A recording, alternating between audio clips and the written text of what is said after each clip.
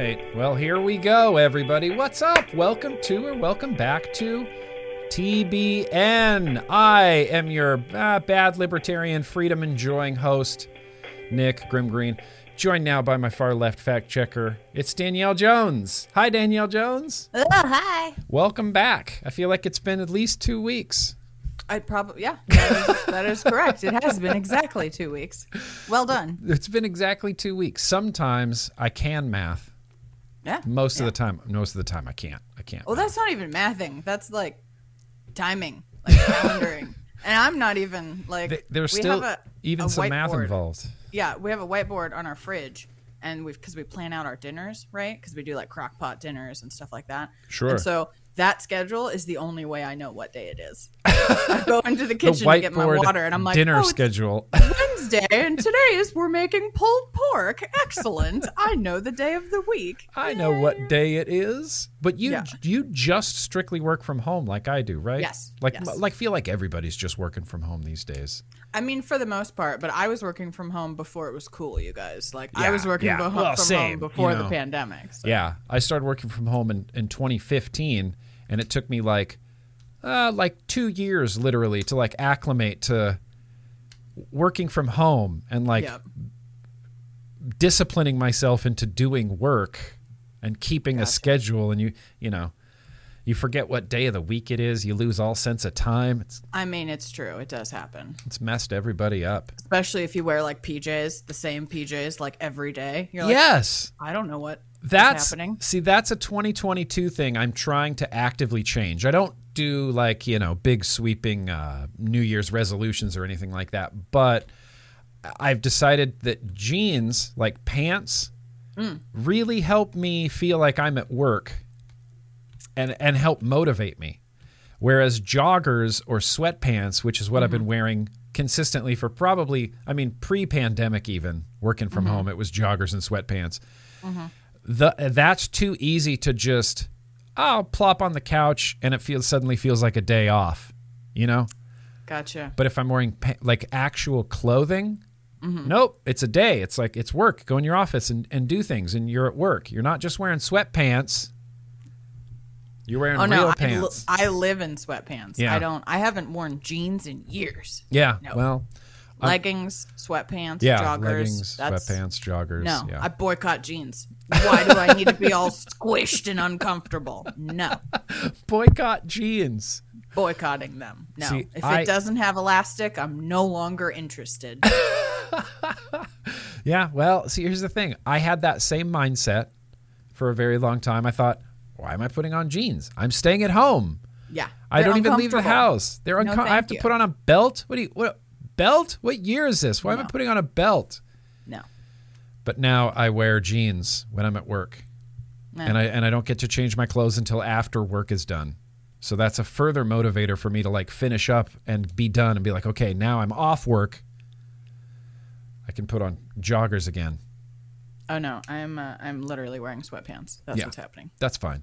I've on this stream I've worn sweatpants and a flannel, so it looks like you get the illusion that I'm fully dressed. Oh yeah, how would you guys know joggers. what we're wearing? All I have to do is put on a normal t-shirt. I could be like in a bikini. You don't know. You don't know where we're going on here from the bottom down. Tutu on, you would never know. Although I feel like we would know because you'd be so stoked on it. You'd be like, look at my tutu, you guys. I mean, that's probably, I'd be like, yo guys. I'm rocking a straight up tutu. What about that? I'm a sugar plum fairy, bitch. Oh, that's so great. No, I'm not. Tulle is very itchy. I would not wear that. Yeah, no one. I wouldn't. I wouldn't wear that either. Softness. In fact, normally I'm wearing a purple fuzzy bathrobe, so I do it up for you guys. Oh, really? I don't wear the bathrobe on the stream. Yeah. Bathrobe and sweats all day long. Yep, that is my uniform. Just instant comfort. It's like you could lay down anywhere and it feels like you're tucked in. Yes, that is 100% my life goal, and I have achieved it, okay? Anywhere I go in my house, it's like I'm snuggled. Yep, you're just tucked in. Tucked in that... One of these days, just wear the bathrobe. Just TBN. Just do it? Just bathrobe TBN. I'll do a bathrobe TBN. We can do bathrobe TBN. Let's do it. Just for literally no reason other than comfort. Yeah, we'll put like shower caps on, and like I'll bring my rubber duckies out. We'll put bathrobes. Yeah, we'll just it'll be the whole theme of the stream. Just a weird comfort sudsy bathrobe stream. I don't know. Somehow try to tie it back into like harm reduction somehow. We'll have to noodle on that for a minute. Gonna get real creative, I guess. Real creative. Can we work a bubble machine into this? For Definitely, some reason? definitely. It just feels like it would be fun. It would add to the ambiance, right? Of like the if bubbles were flying past me. How cool of the would bathrobe that be? stream. Yeah. It's really like Bert and Ernie had the bubble machine all the time when it was like Bernie was in the bath. Bubble machine. Yeah, that's what I picture. That's what I picture. I don't know why, but I want it to happen. We're gonna make this happen. Special TBN live stream event. But yeah, okay. Welcome, you guys. I appreciate you being here. You know, it's TBN. This is for the vape advocates and for our the people that are down for the cause. That's who this stream is for. We're here to get some good information out there, educate you as best we can, present you with news and facts and science and possibly many other things along the way. But, as Danielle and I were kind of talking about before the stream started, it's just been slow. Yeah, quiet. It's just been real quiet for seemingly a long time. Like it's been almost a month of just quietness. Pretty much. And I have no idea why that is. I mean, Campaign for Tobacco-Free Kids and people are still up in a hizzy. And you see some public health groups still posting occasionally about vaping. CDC told us to bird watch. Oh, God. But, like, that's it. There hasn't been a whole hell of a lot of news going on, and I don't know why. I think it's like it was the holidays, right? Like, people don't do big projects in December. Legislative sessions close down for the holidays. Like, it's just overall, I think the world is slower in December, definitely. Like, part of November, December. And then people are still, like, getting back into it in January. I'm sure we'll start seeing things pick up soon. Yeah. Not that I necessarily want them to. Yeah, because that could be bad. It's weird. Yeah, I felt weird being on the internet and looking at Facebook and Twitter and going, wow, there's really nothing, like no big vape things are happening. And I was kind of like, I don't know, not disappointed, but like I did a double take where I'm like, wait, why do you want? Yeah. Why do you want drama? Why are you searching for drama? Why are you looking for drama? Why are you looking for horrible like vape legislation or like misinformation campaigns? It's like you should be relieved that there's not a lot going on. Right. I don't know why I'm not just not relieved. It gives me anxiety too. It like does. Too much time. I'm like, I should be doing something. Yeah. What should I be doing? You're thinking, why haven't we heard from XYZ camp in a while? Why haven't we heard from them in a while? Why haven't we heard about this lawsuit in a while? Why haven't we heard about this in a while? It's like, It's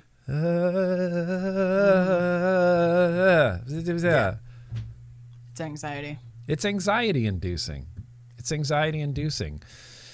But, we still got a few things today that we wanted to discuss. New Jersey vape shops have a weird new thing that they have bizarre. to deal with.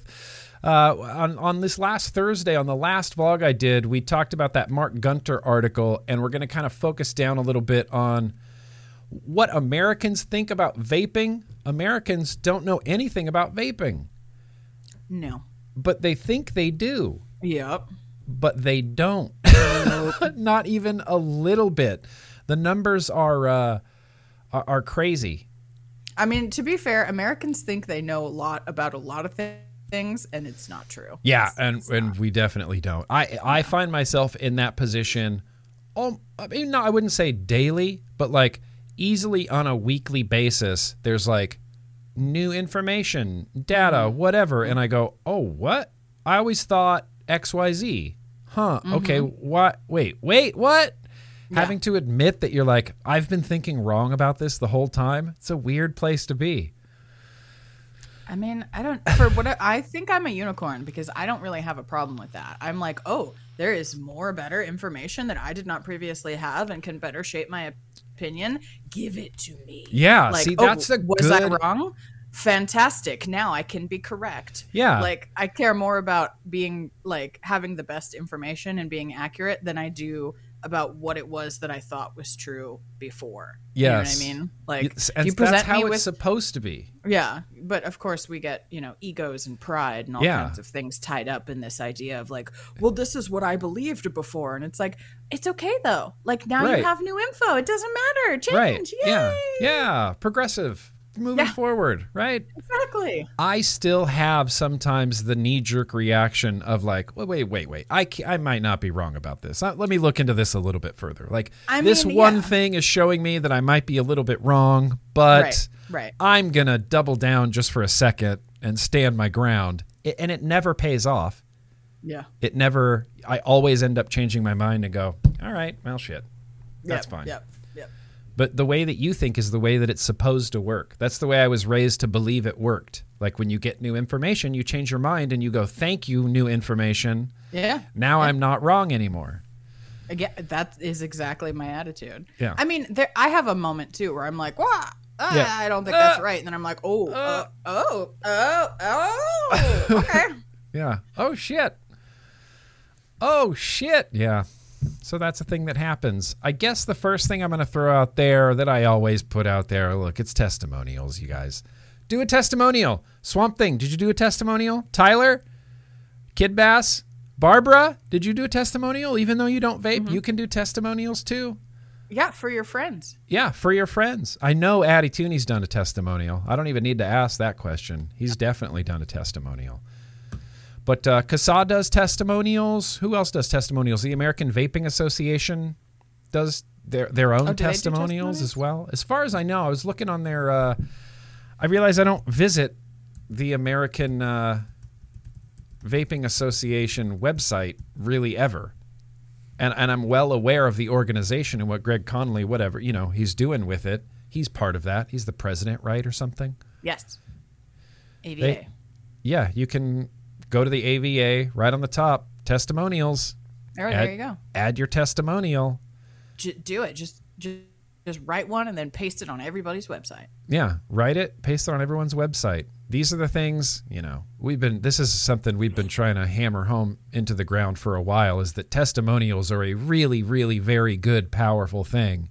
They are. And there have been multiple people. Clive Bates recently on Twitter told me that same thing. He's like, people's stories, these anecdotes are a really very powerful thing that get used, especially when those anecdotes align with the science. Exactly. Align with the science, and that's kind of exactly what's happening. And with enough anecdotes, people start to raise eyebrows, and then it becomes not anecdotes anymore. It becomes a real thing. Because if you have that much, an anecdote is like, well, could be whatever. I mean, just because it happened to you doesn't mean it happened. But when you have thousands and thousands and thousands and thousands of them, right? Something's going on. Millions of anecdotes. I mean, imagine if every smoker that switched to vaping did a testimonial. Every single one of them. We would have millions. We would have millions of testimonials. Millions. Probably somewhere between the numbers vary widely depending on the survey, but 10 to 17 million in the U.S., somewhere in that range. And why is that such a hard number for us to nail down? How many vapors there are? It's not tracked in any way, is it? I mean, yes and no. I mean, bleh. So there's several surveys that try to look at this. We also get industry data as well from some of the big tobacco companies, for example, on their numbers of users and things like that, or customers. But the data varies. Like CDC's data will say one thing. And I think part of the reason is because all of these surveys, it's not like they're literally calling every single person in the country, asking them. Right, they're using a sample size and then projecting that out to be the entire country. And I would imagine that there are differences in the sample sizes. So you'll get the CDC saying, there's 6 million or something like that. And then you'll get, there's an adult risk behavior surveillance thing I did an analysis of that looked at individual states. And that looked like there were more than 17 million. And then, the CDC will do another survey and it's, maybe it's 10. It changes, it's sample sizes. These are all projections. They're only estimates. we literally don't have a way to be like, are you a vapor? To like every person in the country. So. Yeah. Yeah. No, I get that. And I also think a lot of it is, it's real easy to switch from smoking to vaping for the most part. It's not easy for everybody. I don't mean to paint with that broad of a brush, but for the most part, what you hear is, I accidentally quit with vaping. Right. It's real easy to make that transition. And I think, once you get to vaping, the average person is just going to vape and then whatever, taper down and eventually stop. And so I feel like sometimes you'll have an influx of vapors, but then not all of those vapors are going to continue. They're going to quit vaping, and so the number is going to go, now there's a bunch, now there's less, now there's a bunch, now there's less. Like as smokers quit and then eventually quit vaping, I think that's a big wrench in the machine too. Maybe we'll never have an accurate count. Probably not. Yeah. Probably not. Wow. Well, that's kind of a bummer. I'd like to know specifically how many vapors there are. Can we conduct our own survey, our own nationwide survey? I don't know how to do that. I have no idea. Very, very either. Complicated. I have no idea either. Here, let me show you this thing I just ran across that we can rage at. It's pretty rage-worthy. I just saw this on Twitter. You see this picture? I think this is the University of Florida, UCF. I think that is Florida. UCF.edu. You fact check this for me? Okay, UCF.edu. Yeah, One moment, please. I think it's Florida. I think it's Florida. Let's see if you're right. University of Central Florida. Oh, University of Central Florida. UCF.edu. This is the University of Central Florida. I just found this interesting because you always think of Florida as like this vapor paradise, right? They don't have any taxes. They don't have any flavor bans. They allow vape shops to remain open. It's kind of like all the vapors are going to Florida. The vape shops in Florida are thriving because, loads of customers. And then you see this from University of Central Florida with just the same really old, tired ass, debunked, nonsensical nonsense. Yeah, who these days is calling it water vapor? Nobody. I will give you that, I did hear that as a part of the community in 2013. Maybe. People were saying it a bit back then. No one says that anymore. No one says that. And I remember seeing Greg Gutfield, the Fox News guy. He was a smoker turned vapor, and for a while he was kind of championing vaping anytime he was on the air. And so I really liked that. I heard him say that at least 1,000 times. Yeah, I think he sort of really pushed it into the lexicon of it's water vapor, it's water vapor. I remember him freaking out. It's just water vapor. They want to ban water vapor? It's not. But, it's definitely not water vapor. And even the first time I heard water vapor, you kind of go, oh, that doesn't seem right. Even back when you hear it in 2010, 2011, I was like, that doesn't sound right. These are definitely chemicals that are being aerosolized. Right. It's primarily VG is what's it. Or PG, depending on, the liquid. But I don't know. I'm not a chemist, you guys, so I don't know if a large ingredient of PG or VG is water, but I don't think so, because I think then we'd have issues with spoilage and shelf stability more prevalent, because I know from making soap and cosmetic products that whenever you have water in a product, you automatically have to use a preservative because it can get mold or go bad, but we don't really have that problem with e-liquid. So my guess would be that PG and VG don't have water in this, so there's no it's VG vapor. That's what it's really VG. But and there is some confusion, because we hear people talk about how the e-liquid is water soluble. Right, that's true. Right. So that's kind of like water, the terminology of water being tossed around in the same sentence breath as vapor products. The e-liquid's water soluble, but you're not exhaling water vapor. No, I don't believe so. Unless I'm wrong and VG is 90% water. I don't know. I'm not a chemist, but I don't think that that's right. It's definitely not right, no. I think it's VG. I just want to say I'm also not a chemist. I didn't want to trick anybody into thinking I was, but if there's I'm not. Some chemistry intelligent person in the chat, feel free to weigh in on whether VG and PG have a large amount of water in them, but I think they're Yeah. VG and It's VG. They're not water. It's I don't know. VG aerosol. And, Yeah. aerosol even sounds like a scary word. Oh Aerosol. my god, it's vapor. It's steam. Steam is water. But, Steam is water vapor. But it's that kind of thing, but not water. Yeah, but not water. And it's weird that UCF chose this argument. Yeah, like, okay. You don't have much else, do you? Like, yeah, that's the oldest, weirdest argument, and they chose to like really narrow down on it. If, in case you were curious, fiction. It's fiction. Science shows that e-cigarettes contain ingredients that are addictive and could harm different parts of your body. Could it harm my finger? Could harm different parts of your body. So some people maybe, I don't know. A lot of vaping finger injuries. Yeah, maybe might just harm from my mech foot. mods. I don't know. The vapor is going to harm my foot. That's a weird way of putting that. It is a weird way of putting it because it's kind of true, but they're presenting it really disingenuously. Like, sure, it does have nicotine. Yeah. Which, depending on what circles you run in, people will tell you it's addictive. Some people will tell you it's dependent forming. I tend to think it's a little controversial bit more topic, dependent forming than addiction, but sure. Yeah. Okay, fine. Right. E-cigarettes could harm different parts of your body. Weasel words, right? Super weasel words, but we're not going around saying vaping's 100% safe. No, we do not. Of course not. There is some riskiness involved in this. Yes. But that's not what this sentence says. This sentence makes you think, oh, e-cigarettes, a super addictive, it's going to harm me. With its ultrafine particles that can be inhaled deep into the lungs.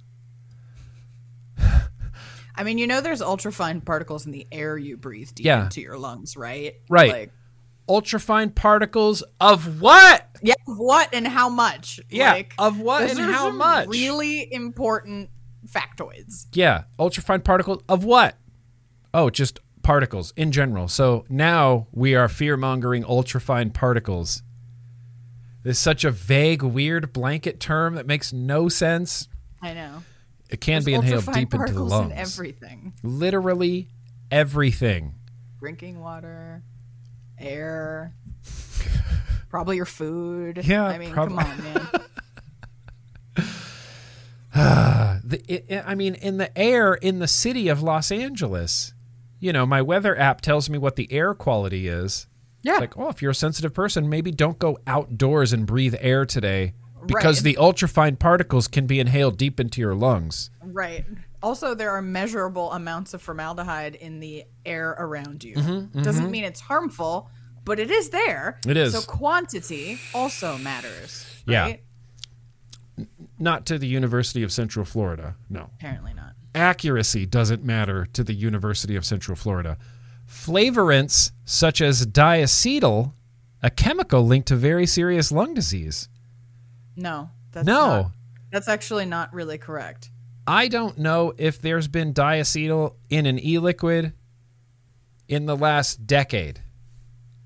Even aside from that, like, I don't think so. It's not very common anymore. No. But aside from that, it's a chemical linked to serious lung disease. No, it was powdered particulates of it. Ultrafine particles, maybe. Ultrafine particles, not even ultrafine. I think they were decent-sized particles inhaled into the lungs of like a handful of people one time made them very sick. Yes. That is not the same thing as saying are linked to serious lung disease. No. Right. An isolated incident happened once. Right. To a handful of people at a popcorn factory. Powder. They inhaled powder, not e-liquid. Right. As I said, accuracy doesn't much matter to the University of Central Florida. Based on just this, I don't know that I would suggest anybody attend the University of Central Florida. Just based on this. If someone asked me, I'm thinking about going to college, Florida, don't go to UCF. That's my only advice. Yeah. Don't go to UCF. Volatile organic compounds, heavy metals, nickel, tin, and lead. I guess. Volatile organic compounds? I don't. That's also in paint, by the way. The new trend now is low VOC paint. Like, We deal with those all the time. Again, how much? How much? That's what's missing.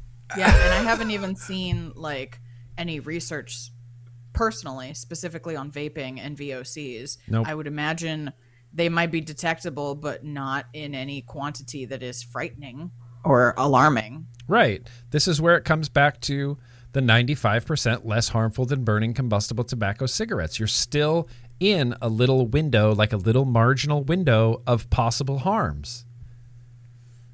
So if there are heavy metals, tin,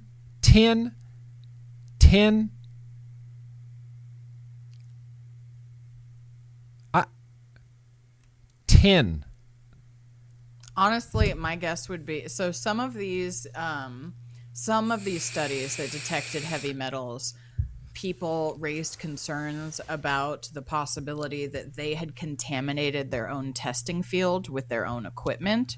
Oh, really? So, yeah, I don't know if we use tin in anything. Like, is it inside an atomizer? Is it a coil head? Like, if not, my guess would be that they contaminated their own experiment, because I don't know that. I mean, I'm not an expert. Again, I don't build mods and addies.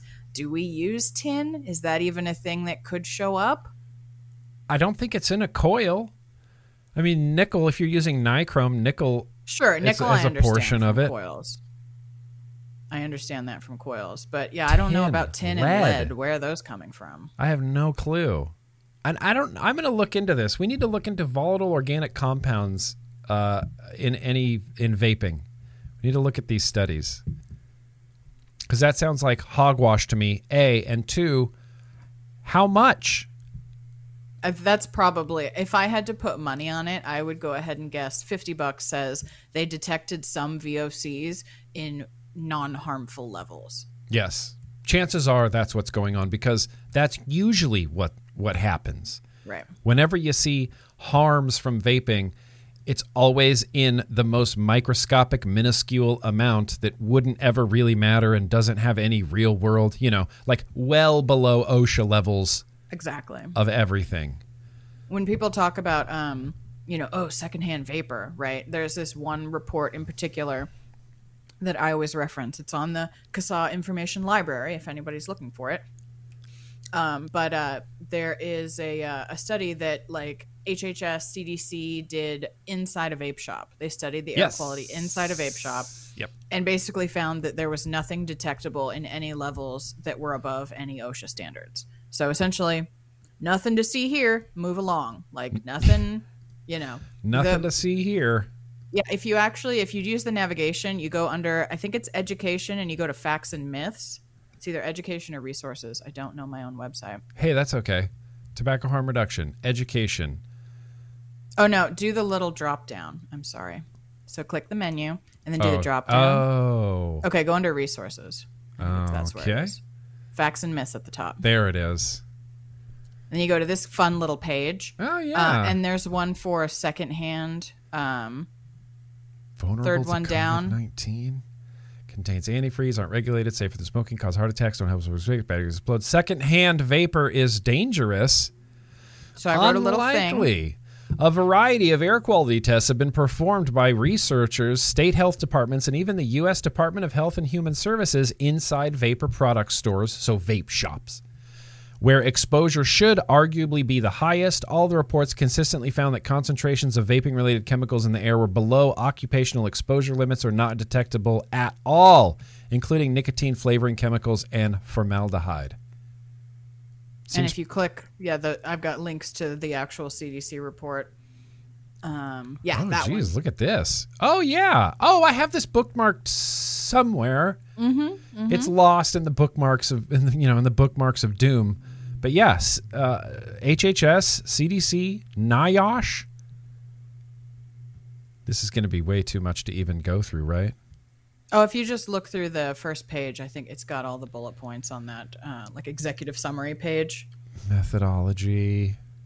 On that one. Oh, yeah. What we did. What we found. Yeah. Evaluated vape shops, 2016.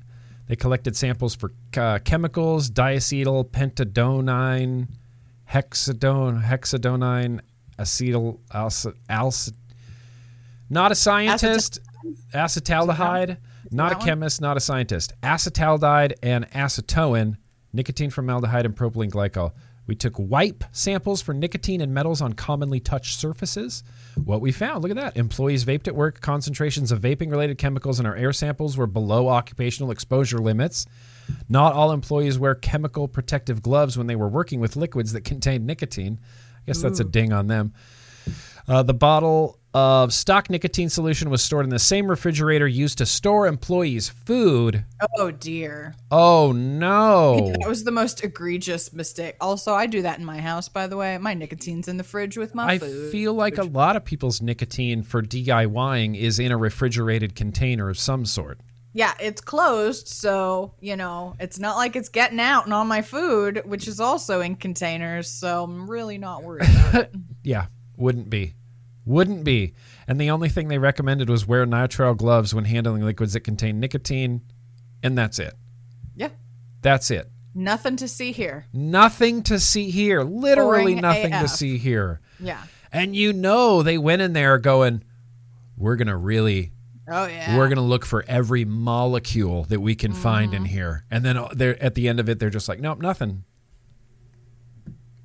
Nope, nothing. Yeah. You might have Sorry. to clean your windows more often because the VG sticks to the glass, but that's it. The VG does stick to the glass, although there are some products that do get rid of it. I mean, I just use Windex and that gets rid of it. Does it? Yeah. It doesn't really work that well for me. Really? Yeah. We clean our windows like once a month with Windex. There's a vape cleaner that I used to swear by called Exonerate. In fact, I still might have a bottle of it. Yes. Oh, I have very little bit left, but it's called Exonerate. What is it? What's the ingredients? I don't know. It smells like meat. Like meat. Meat. Active ingredients, double distilled witch hazel, Okay. ethyl alcohol, others. Okay. It's not it's not quite a complete Not a lot list. in there. But this is really, really old. I got this in 2015 from the National Vapors Club. Prevent cloud residue on windshields. Made from organic ingredients, hypoallergenic. I don't know. Maybe witch hazel. Maybe witch hazel's the cure. Maybe witch hazel's the thing for getting the film off of your windows. I mean, I know people use witch hazel as an antiseptic, a natural antiseptic. I've not heard it preventing VG, but who knows? Prevents VG, apparently. I mean, and this stuff worked amazing, perfectly. Oftentimes with Windex, I end up smearing it around, and it kind of leaves big streaky marks. But this... They got to go a second round. It smells like meat. It smells like meat, but it works really, really well. Really, really well. Exonerate. And I can't find it, like, you know. It just doesn't exist. You could probably mix it yourself, witch hazel and alcohol. Yeah. What is it? Witch hazel? Double distilled witch hazel. Maybe that's the secret. I doubt it. Ethyl alcohol and witch hazel. I'd have to Google exactly what ethyl alcohol is, as opposed to like isopropyl alcohol. I don't know. Yeah. I'm not a chemist. Again, you guys, I have to Google things. We all have to Google things. Let's see. Ethyl alcohol, 95% proof, 190 proof. I don't know. Is it like drinking alcohol? No, it's not. Can you just mix vodka and witch hazel and get yourself some? Simply just says alcohol with the formulation C2H6O. I don't know. I don't know what that means. I don't either. I don't know what's the difference. Okay, well. It's just some other type of alcohol. I only mess with isopropyl personally. But Yeah, isopropyl alcohol. Use it for everything. Use it for cannabis. It's good at cleaning up cannabis gunk. Oh, yeah. Clean my vape gear with it. Yeah, clean your vape gear with it. Clean your vape gear with it. So, yeah, that was just something just to rage at. That was like a thing I wanted to rage at for just a second. But if you wanted to talk about New Jersey, home of nicotine gum now, forever and always. Reading now from Jim McDonald here at Vapin' 360. New Jersey will force vape shops to carry nicotine gum. This is a weird story. This is really bizarre. This almost doesn't make any sense. It says a bill passed this week in New Jersey will require vape shops and most tobacco retailers to keep nicotine gum or other nicotine replacement therapies, NRTs, in stock and available for sale. The most enraging thing, the bill exempts cigar shops from the requirement. Of course it does. Of course it exempts cigar shops. How do everything always? How do cigars always get a free pass on everything? They didn't have to do with, they were grandfathered in, like they didn't have to do any PMTA stuff. They never have to do anything. They're always excluded from every tax and ban and anything. It makes me honestly hate cigars and cigar smokers for that matter. They're guilty by association. Okay, maybe not. How do cigars keep getting away with it? I have no idea, but they're exempted from this. It says the bill was passed Monday by the state Senate in a 25-12 vote. It was approved by the state assembly on a 50-18 vote. I'm assuming that's 54-18 against. The bill will now go to Governor Phil Murphy to be signed or vetoed. If the bill becomes a law, which it looks like it's going to, they say that any entity that sells, offers for sales, distributes for commercial purposes any tobacco product to maintain a stock of and offer for retail sale at least one type of nicotine replacement drug, device, or combination of products that has been approved by the FDA for cessation of tobacco use. So that you can't even just stock a Vuse Solo, because even though it's been FDA authorized by the FDA for sale, they didn't authorize it as a cessation product.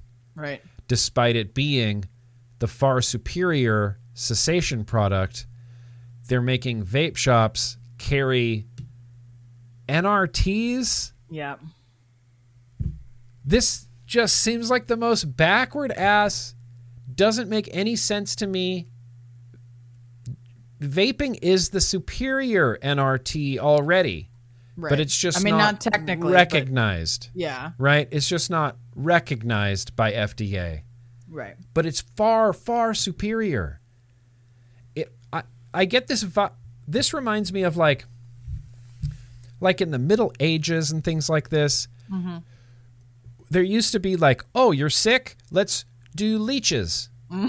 Right? Let's do bloodletting. Bloodletting. Right? Bloodletting. Oh, you're sick? Well, let's drain some of your blood. This is the most advanced medical that we have. Yeah. This will work. Bloodletting. And then as like medical science moved forward, we kind of went, whoa, bloodletting. No. Leeches. Holy shit, you guys. Anyway, now we have antibiotics and we have surgery and we have therapies and things like this where we don't need to rely on outdated, antiquated things like bloodletting.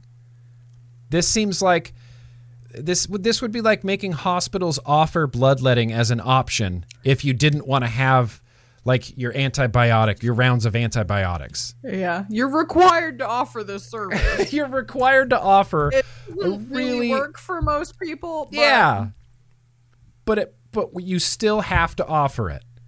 It's like, well, you're really sick. Your options are, well, let's see, we can do surgery. We can do rounds of antibiotics. I'm required to tell you that you can opt for bloodletting. That's crazy to me. Yeah. That's unbelievable. I don't get it. Nicotine gum. And who's going... This doesn't make any sense. If I was one of these shops, I would go... I haven't looked at the actual like regulations, so I don't know if you're allowed to do this. But here's what I would do, right? And this, somebody from the CASA board mentioned this. It might have been Jim. I was like, I would go to buy CDBS, buy one full price, a pack of nicotine gum. Yeah. Take it back to my store, put it on the counter, mark it up 50%, and say, "Here you go. I stocked it." Yeah. Oh yeah. Mark it way up. Would you like to buy it? Mark it way up, and then. So it's not. It's like they have to always have fresh stock on hand. So if they run out, which they have like 14 days. They could run out, or something. Or if it expires, if they make this big order for NRTs and it expires, that's not good enough. You have to get rid of it. Order new stuff. Yeah. Keep your vape shop supplied with nicotine gum. Yeah. No. Also, there's a part of me, and I don't know what part this is, but to me. Well, you'll understand what I'm saying. So this feels, again, like the government picking winners and losers. Yes. Right? Yes. This feels like it has crony capitalism vibes to me. It does. Right? Like, oh, we've decided that we're going to pick NRT as our favorite. Yep. And now we're going to mandate what products retailers have to sell. Yeah. I mean, think about that to sell. for a moment. Like, what if the government came into your grocery store and mandated what they had to keep on their shelves? Like, right. you were required to have this product. Yep. That's creepy. Too many kinds of peanut butter in here. You're going to have to get rid of these peanut butters. You only use these 2 peanut butters. Government mandate. Those are the peanut butters you get. Right. Or like, you are required to carry puke flavored peanut butter because we said so. It might not sell for you. That might not be something in your area that people want, but we are telling you that you are required to. Like, what kind of rule is that? Just, I don't care what the product is. That seems wrong to me. No, like, you're that right. is not capitalism. Capitalism says if there is a demand for something, people will sell it because there is a demand. Right. But you are like fakely propping up this, product and forcing retailers to carry it. Forcing when normally retailers they probably wouldn't because the demand is not high for it. And they won't. I mean, I can't imagine they're going to sell any of them. I doubt it. If you want that, you go to CVS around the corner. Yeah. Like, what are you doing? And they have to keep it. I mean, that you're absolutely right. That is like the government picking winners and losers and mandating what your store has to carry. Feels like it's inflating their It feels like it's like, oh, sorry, Pharma. We'll get your stuff back in the stores. Don't worry. We'll get it back, Pharma. Right. Now you guys have to carry their stuff. It's exactly what it feels like to me. Oh my God, that made me so much madder on another level. Right? I just thought it was silly. Yeah, no. To me, it actually seems kind of messed up. Super messed up. Now, there's an argument to be made, right? And so this is where I'll play devil's advocate against my own point, right? Sure. So there is an argument to be made that when you have an establishment like, let's say, a tobacco store that sells, or a cigarette store, that they ought to at least offer some sort of alternative or a harm reduction or something to stop, like how casinos have to put up, like, do you have a problem with gambling? Like, here are resources for you. Like, right. So on that standpoint, I can sort of understand, like, okay, if you're, a business that sells something that is high risk or potentially harmful, there might be something for, you need to have resources for people who want to stop or something like that. But I don't know, when you cross it, like having a pamphlet or phone numbers to call for assistance is one thing, but like being required to carry a certain product, I don't know. Yeah. But on the other hand, what if the government, okay, here's a what if the government suddenly loved vaping, understood all the science, and demanded that all gas stations and cigarette stores carry at least one vape product because it's less harmful? Would we still feel gross about it? That's a really good question. I want to say that yes, I would, but I probably wouldn't. And that comes down to, it's not bad when my guy's in power argument. Exactly. You That's know? why I always challenge myself, because I'm like, well, what if it was something else? How would I feel about it? What if it was something I like? And what if it was something I don't like? How do I feel about it? Yeah.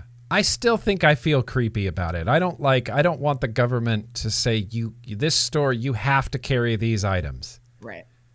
You, personal business, we're going to mandate what you can and can't stock in your store and anti-capitalism, force you. in my Super opinion. anti-capitalism. Like, so I'm not convinced that capitalism is the best. I don't know, but it seems like it has a lot of drawbacks to me. But if you're convinced that it is the best, then why are you messing with it? Why aren't you letting it do its thing naturally? Because it's supposed to be the best in the whole world, right? Leave it alone. Stop twisting it and messing it up. And that's what this is doing. So yeah, I'm super into that. It really is. And that's a good point you bring up. If it was something we liked, I like that. I like that you do that. I like that you challenge me, Danielle Jones. You're absolutely right. I don't know how I feel about that. That's how I decide what my opinions are. Yeah.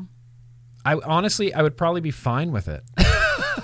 And I that know, is right? We'd messed probably up. be like, woohoo! And that's not super great. Yeah, so. that's not super great. That goes against the exact reason we're angry about this. Yep. Damn. Well done, I mean, Danielle I do Jones. the same. Not to start some shit, but I do the same thing when it comes to vaccine mandates. Like, how do I feel about the government requiring people to do things with their body? As a woman, Not good. I have a lot of feelings on that when Yes. it's a different topic. Right. Am I allowed to just be like, oh no, when it comes to this, it's fine. It's but not for me your and body, my your thing, choice. not okay. Like, Right. I have issues with that. So I always flip it around and go, okay, what if it were this scenario instead? How do I feel about this concept? Yeah, that's a really good, and look, that's just a really good, like, critical thinking exercise to challenge yourself with, just to help you think a little bit more critically about things. Yep. Damn, that's good. Damn, that's I want to weed out good. those weak, opinions that I have. If they're not very strong, get them out. Get them out. Get them out. NRT products in New Jersey must be kept behind the counter. Retailers must display a printed notice that NRT products are available in the store and another notice containing information about the New Jersey Quit Smoking Quit line. I mean, I have less of a problem with needing to display the quit line information. I mean, in a vape shop, they're already there to quit smoking, but whatever. I have less of a problem with, like, you need to put up this sign. Because, like I said, it's like casinos, right? If you have a gambling addiction, please call this number for resources. No, I'm not making light of it. I'm just saying that's like a poster thing. Fine with that. I don't really... You're going to supply them with signage they need to display? Okay. Who's it hurting? Yeah, like, I guess. That's not a hill I'm going to die on. No. But requiring them to carry products that they have to pay for? That's not capitalism. No, it's not. That's not capitalism. Jim McDonald's ends this and says, there's no scientific evidence that NRT products help vapors quit e-cigarettes. However, there is strong anecdotal evidence that most vape shop customers have already unsuccessfully tried NRT products to quit smoking before they discovered vaping, hence the interest in vaping. Did you try NRTs? I didn't, actually. You didn't try any NRTs? No gums, no nothing? No, I had friends that had tried them, and from what I heard, I was like, no. Yeah. Somebody told me, I had a friend that did the gum in college, and she, it told me it kind of had a weird peppery taste, which I hate pepper with a passion. I won't even cook with it. And she was like, you don't really chew it. You more like break it and then like stick it in a corner, sort of. Like, it's not like you're blowing bubbles with it. It's not like normal gum. And I was like, you know what? I'm already out. Like, yeah, I'm kind of already upset by that. Yeah. I have to relearn how to use gum in a different... No. I'll just smoke my cigarette instead. Yeah.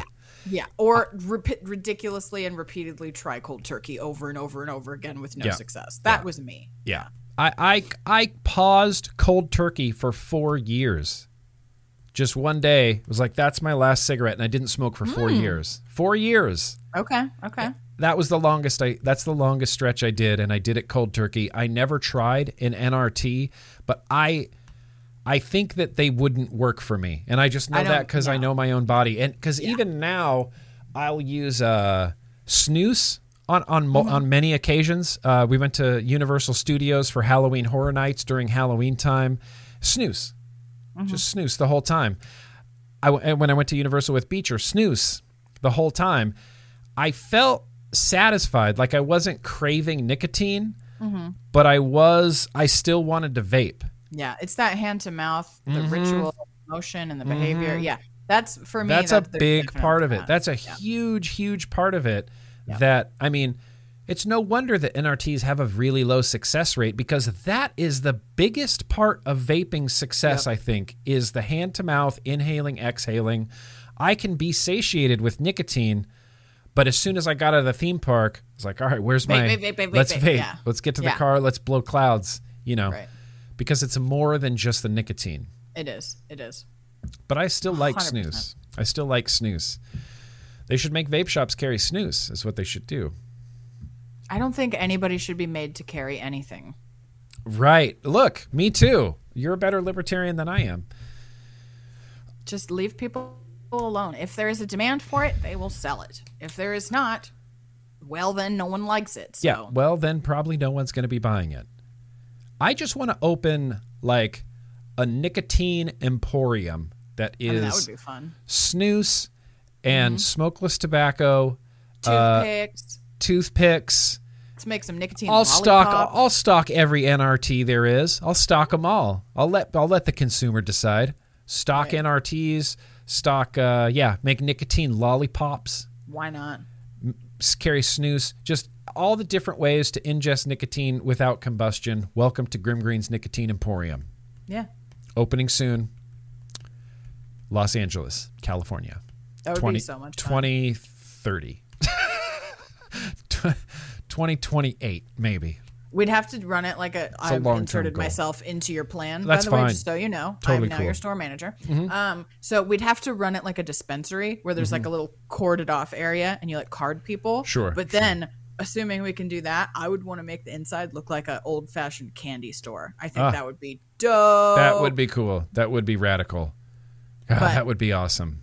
We have to have like a corded off area. So Yeah. like Nicotine the children's can't get in. Yeah, and we'll make it really boring looking from the outside. Oh, the waiting yeah. room's Oh, yeah. really boring and clinical. But Yeah, then when you yeah, get yeah. past the double doors, the double security doors, It's like Willy Wonka's. Yeah, up in this exactly. bitch. Like, It's just- yeah. Willy Wonka. Just Willy Yeah. Wonka of nicotine. Just rivers of e-liquid. Oh yeah. Like for sure. a boat in a river of e-liquid. Yeah. Yeah. Fun music. We'll have a bubble Snooze. machine. Yeah, but you're again with the bubble machine. Yeah, It's bubble just- machines it's just- everywhere. I think it's just gonna be great. I think it's just I really like bubble machines. I don't know, man. They just sound cool. I'll probably, if I ever go and like see one in person, I'll be like, all right, I'm done now. I saw it. It's fine. I'm just no longer. Nah, take the bubble machine out. Yeah, I'm kind of I've over hit my bubble quota of machine. bubbles. They sound great right now, but once I see them, I'll be like, okay. And then they pop and they like leave a little residue, Yeah, you know, and then- it's like no, a little, I wouldn't you know, like that. yeah, it's too many bubbles it'll get and my hair. yeah, No. yeah, Pragmatically, this is not a good, but in theory, it sounds glorious. yeah, 100%. Just the glory of bubble machines, glory of bubble machines. I wanted to shift gears a little bit. I'm just gonna play this bumper, even though it's not that time.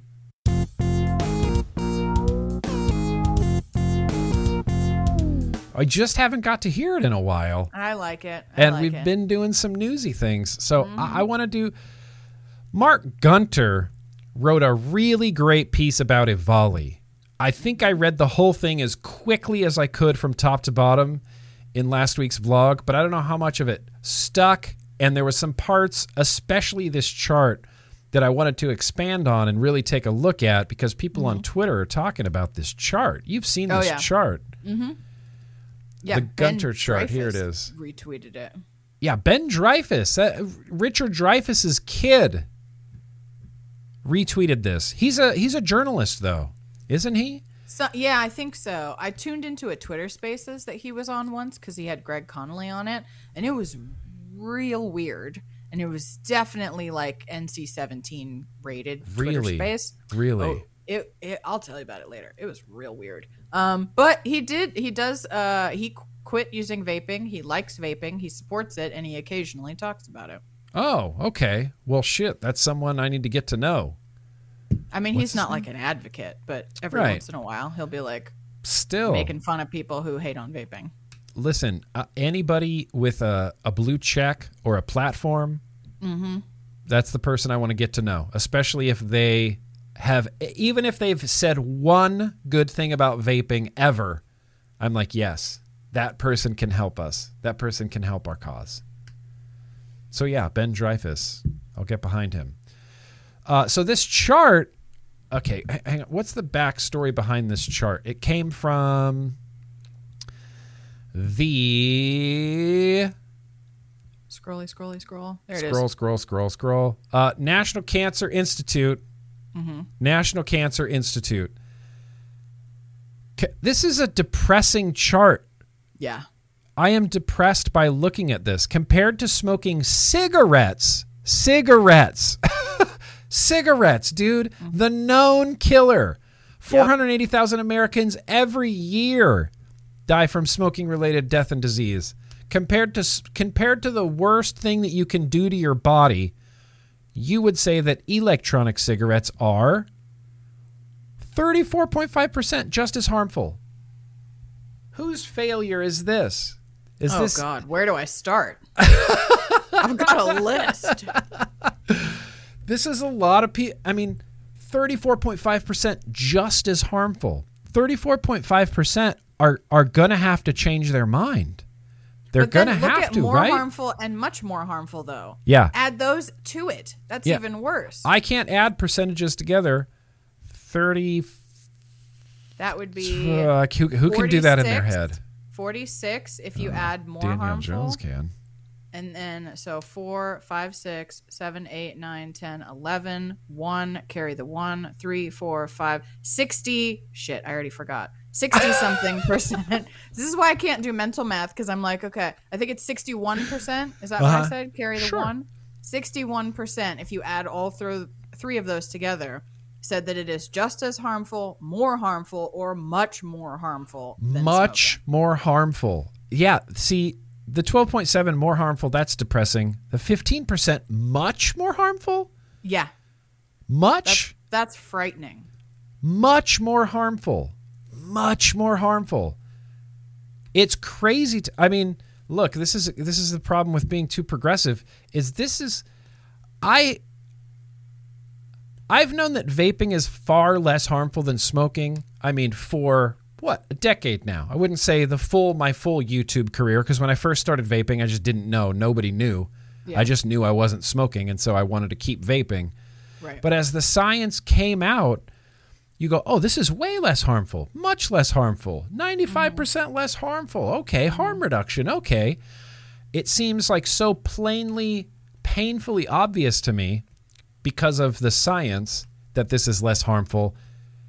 And then there's people in the United States of America that when asked, they said it's much more harmful. How do we have this like crazy disconnect between, reality? Who's to blame, Danielle Jones? Tell me. Give me the names. The CDC, FDA, the CDC. FDA, mainstream media. Yeah. Tobacco control. Yeah, tobacco Public control. health in general because of tobacco control. Right. That's my Fast Five. That's the Fast Five. That is spot on. CDC, FDA. And I mean, you can talk about FDA, but you have to talk about like Mitch Zeller's included in that as well, even though he knows better. Mitch Zeller knows better. Oh, he does. He knows what's up. He just plays politics. That is upsetting to me. Yeah. Same, bro. Same. FDA playing politics. Same. Really, this is depressing, not because it upsets me that people are wrong, but really that can kind of be changed. Like, I don't know. People's ideas can be changed. A tiny silver lining, 24.4%, they're not sure. Hey, that's an opportunity. Mm-hmm. They're not sure one way or the other. Yes. That's the second highest in the chart. It is. I will take that. They are unsure. They can be molded. That is a silver lining a little bit to this. They could also be molded by Campaign for Tobacco-Free Kids. Yeah, they could.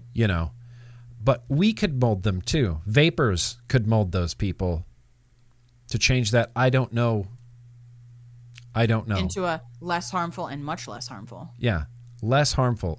I want this number to be higher. I just want people to know that they're just less harmful. Doesn't have to be much less harmful, even though they are much less harmful. But just less is good with me. Yeah, just less is fine with me. What bums me out is I'm sure in this 34.5% or the 60%, Troy did the math, 62.2%. Oh, I was close. Very close. I didn't do the decimals. I like to think that who does decimals? You round, right? You round down, 62%. Whatever. If you want to be technically correct, like Troy V, 62.2%, you know that there are smokers in that. Oh, yes. And they are literally just going to keep smoking cigarettes. Yep. If you're a smoker and you think vaping is just as harmful as what you're doing, you're going to keep smoking. Yep. Every single time. Yep. Or more harmful. Or more harmful. If it was more harmful. Actually, if it was just as harmful, if vaping was just as harmful as smoking, I may vape instead of smoke anyway. Because it's just a more enjoyable experience. Yeah. And it doesn't like make things smell bad. Yeah. And, stick in the, curtains and turn your ceiling yellow. Yeah, exactly. So, I mean, even if it were just as harmful, there's still some pros. But it's not. It's less harmful. Much less harmful. Much less harmful.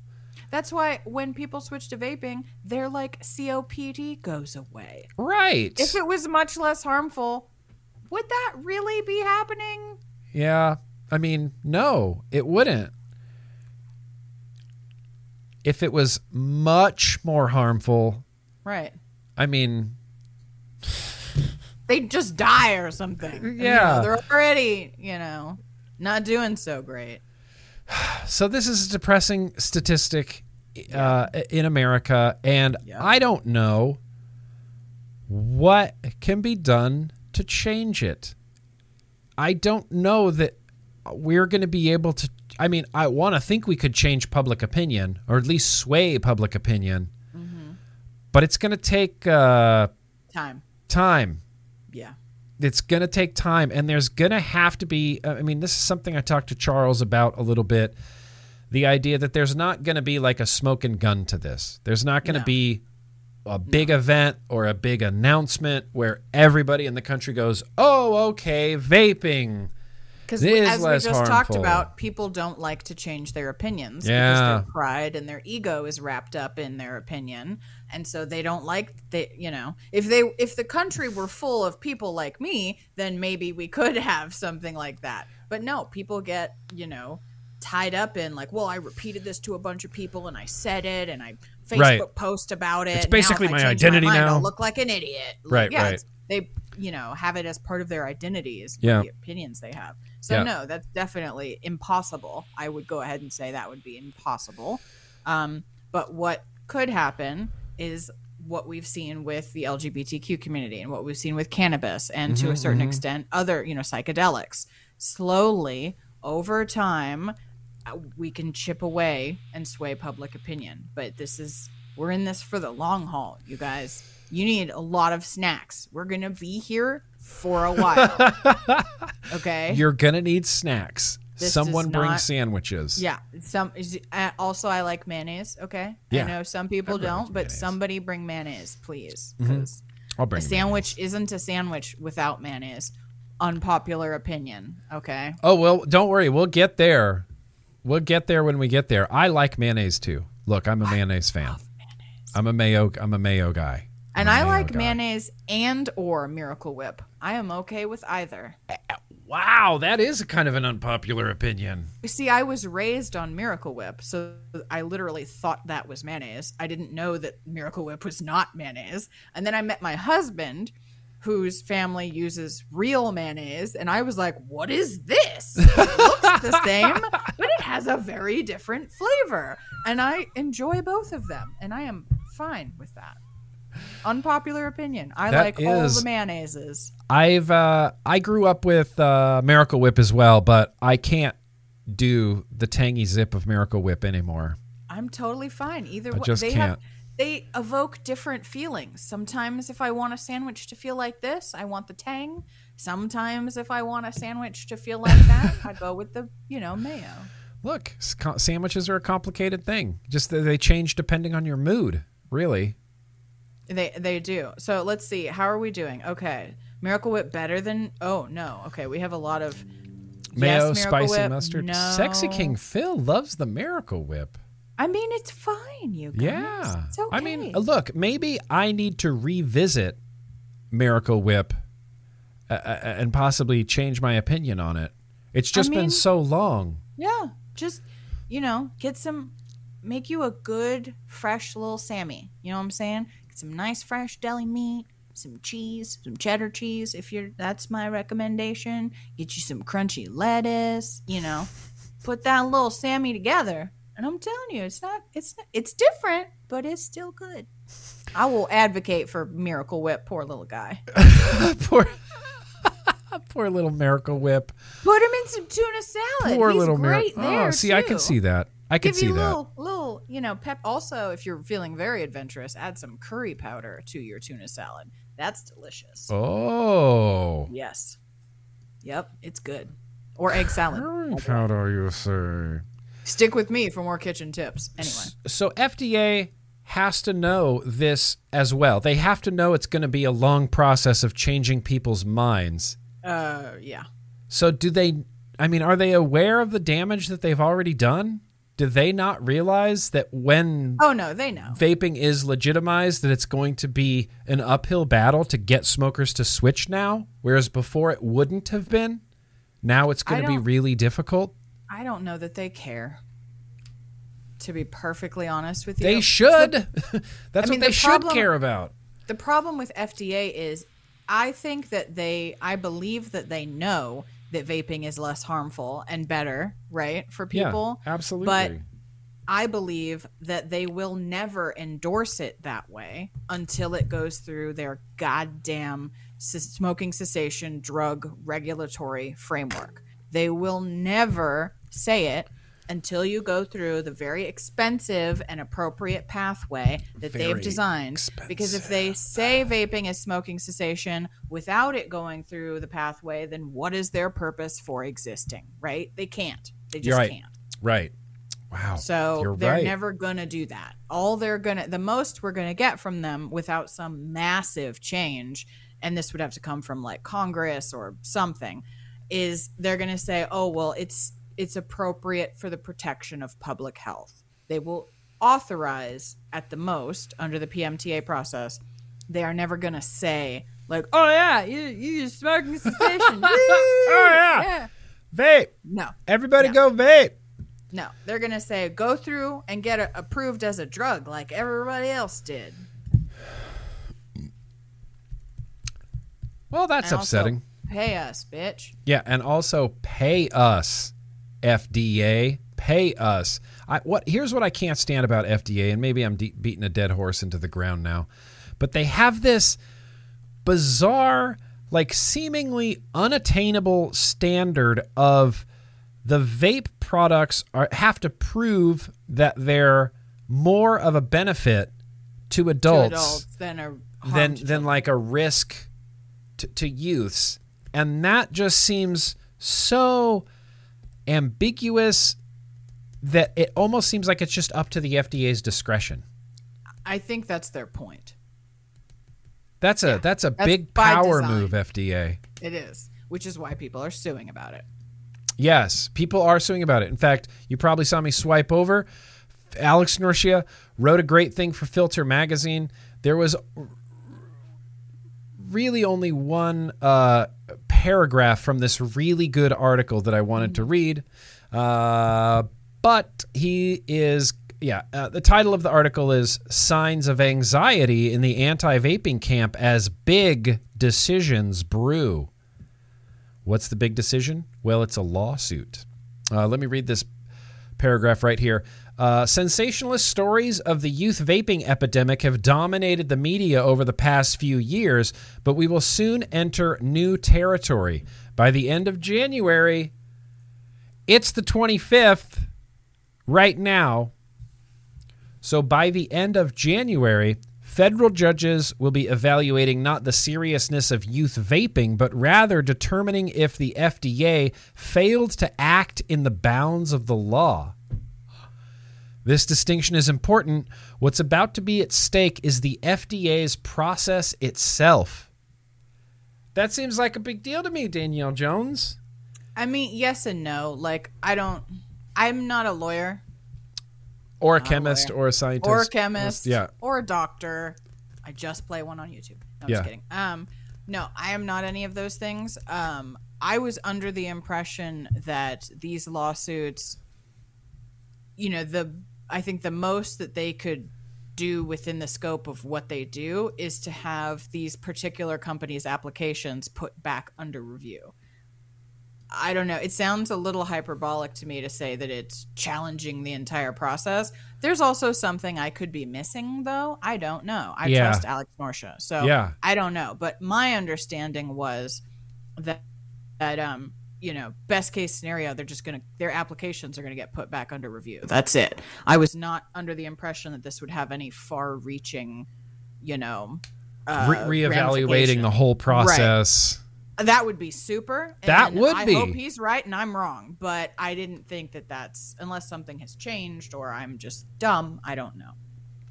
Even if it's just getting those products back under review, I think that is good. And I think that sets a pretty good precedent. And I think it makes the FDA look a little bit foolish as well. I agree. All of those things are good. I want them to win it. I just don't think that it's going to bring down the entire house of cards, unfortunately. Right. That would be super if it did. But I think that, they're going to have to, they wouldn't be able to apply that standard anymore is probably what would realistically happen. Yeah. Yeah. The FDA's process itself. See, I feel like that's a big deal. Read it again. World, read the sentence again. It says, should I read it like Ben Shapiro? Sensationalist stories of a youth vaping epidemic. I can try to read it like Tucker Carlson, have dominated the media over the past few years. We will soon enter a new territory. By the end of January, federal judges will be evaluating not the seriousness of youth vaping, but rather determining if the FDA failed to act in the bounds of the law.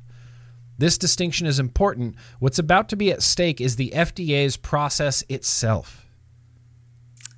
Yeah, I don't know about that. Maybe not the whole process. I think what's going to be at stake is the idea that FDA may have implemented some new rules. Right, that they were without, not allowed to do. Acting unilaterally, not allowed to do without the proper processes in place. Right. Even if it's just that still looks really bad for FDA. It's still good. Yeah, I know. I still want them to win, but this is not a magic bullet. These lawsuits are not magic bullets. Unless there is something I am missing. Maybe. I don't know. Like you said, I will always put that disclaimer out. You guys, even when I'm sure of something, I'm only ever 99% sure. I am maybe less sure than that. But it doesn't keep my hope from going way up. No, I still want them to win. And I feel like they should win.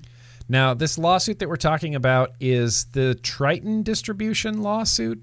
I think there's at least a couple. I thought there was 2 or 3, but I know Triton is the one that we talk about the most. But I thought that there were 2 or 3 or more. I don't even know. Yeah, and AVM was better at keeping up with that stuff because I think a lot of them were their, members. Oh, right. And I think they're all kind of using similar arguments and similar languaging when they're talking about the FDA acting in an arbitrary and capricious manner. Remember when we read that? Arbitrary and capricious. Shifting the PMTA goalposts and not providing an adequate chance to address these changes. This is a Filter article by Alex Norsha, right? Yes. Chat's asking. Yes, chat. It's Alex Norsha. Yeah. It's Alex Norsha. Link him. Filter. Give him it.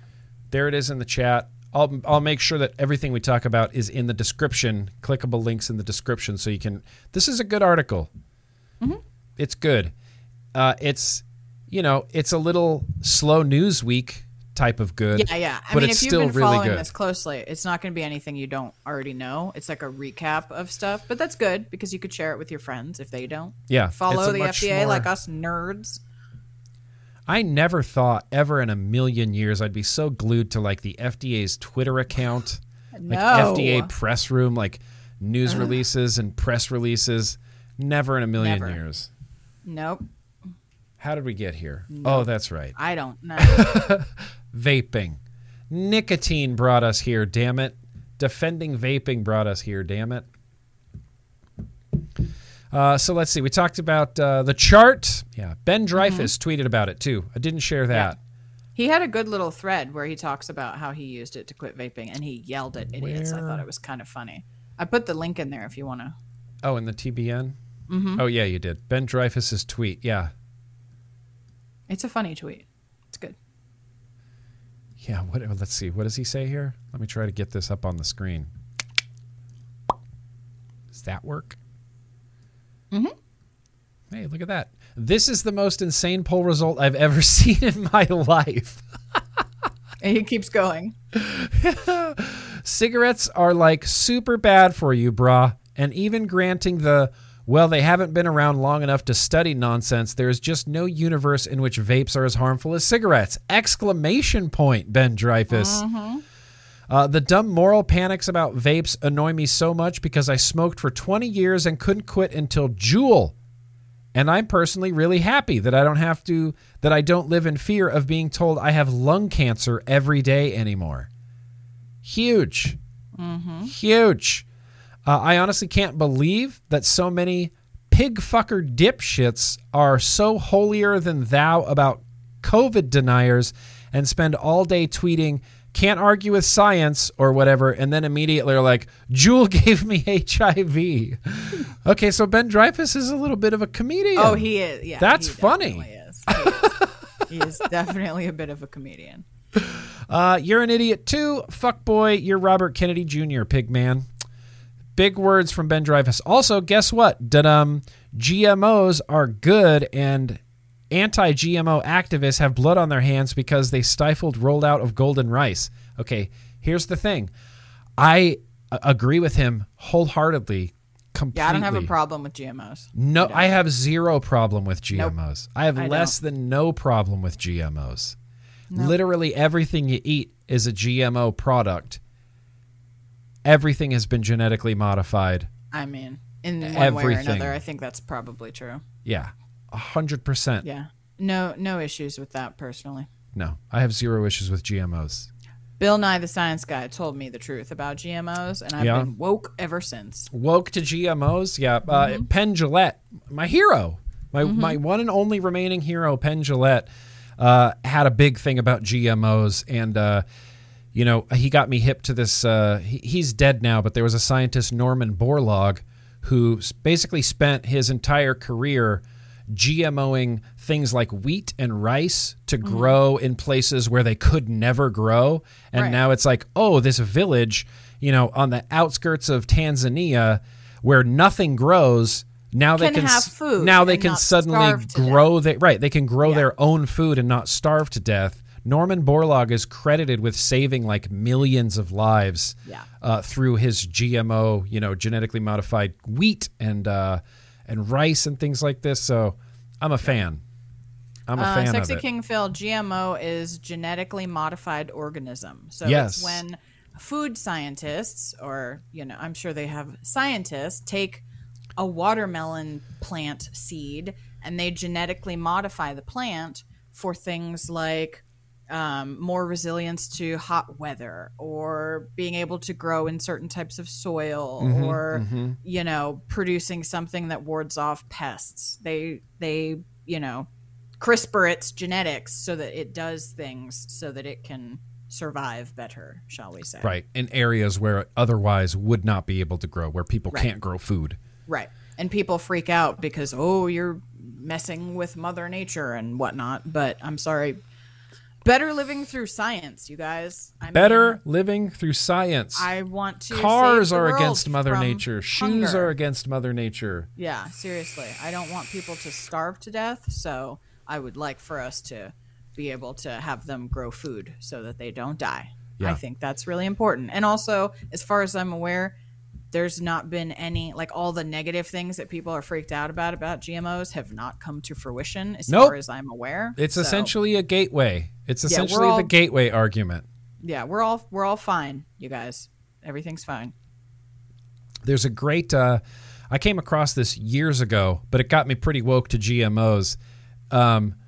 Basically, it was this article, and I can't find it now, but it was what all fruit looked like before we started genetically modifying them, before humans did, right? And, bananas were just packed with seeds, big, huge seeds. Oh, how annoying would that be? Yeah, inedible fruit. Yeah. Packed with seeds, but through genetically modifying bananas, Every banana that we eat now is a descendant of a genetically modified banana. No And natural, and they're amazing. Yeah. No natural bananas exist anymore. They just don't exist. They don't grow anymore. We've ended it. Same thing goes for like mangoes, watermelons back in the day. Just had very little fruit, huge, big seeds, like this big of seeds, so they could propagate. Nope. We genetically modified them to have tons of, juicy fruit on the inside, watermelon meat on the inside. We've even got seedless watermelons now. Yeah. Seedless grapes. Thanks, I GMOs. think those things are us, not nature. You know what I'm saying? Yeah. So, better living through science, you guys. I don't have a problem.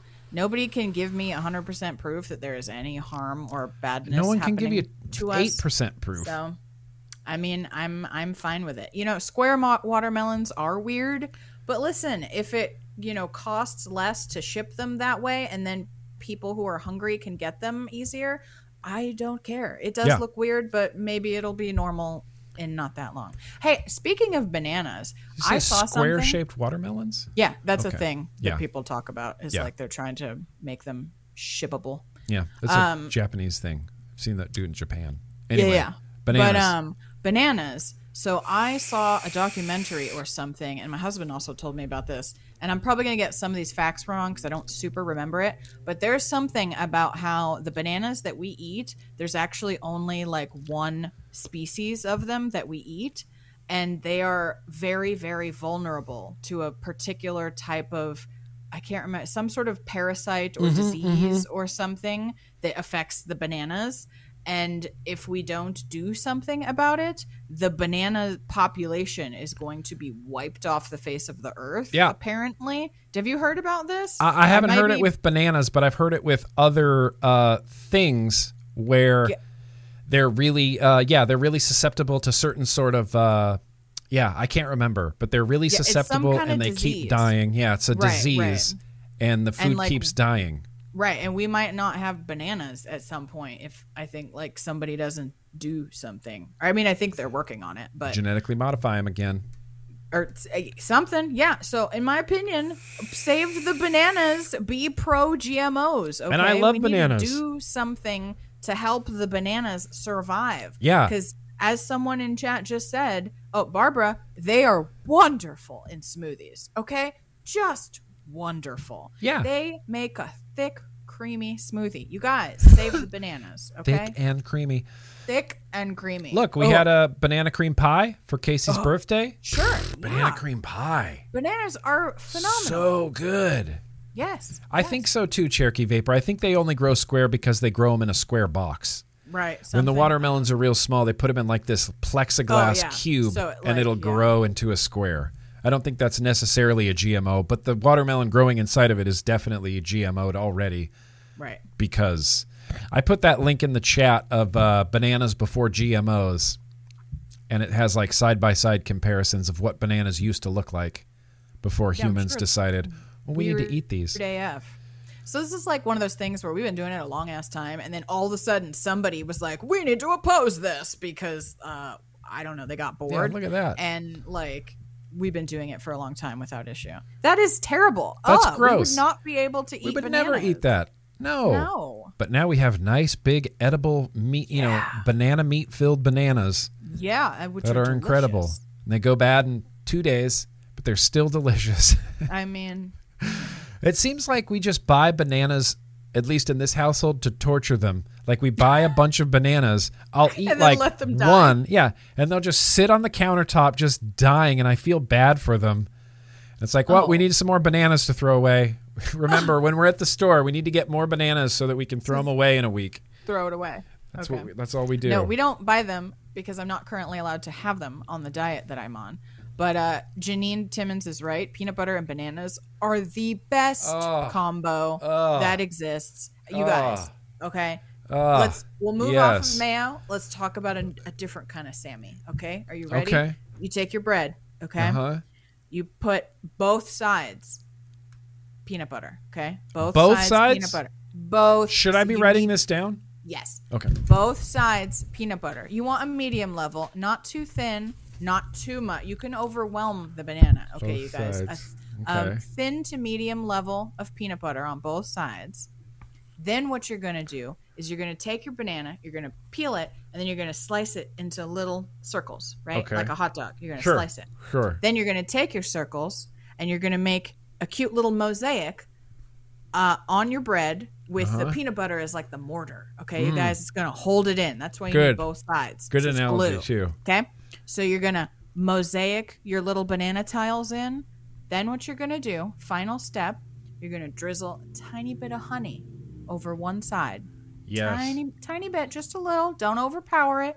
A little bit of drizzle. Then you're going to take them and you have to go fast. It's called the peanut butter banana flip. Real quick, okay? Sometimes there's tools you can use to help you, but you go whoosh real quick and then enjoy and thank me later. Okay.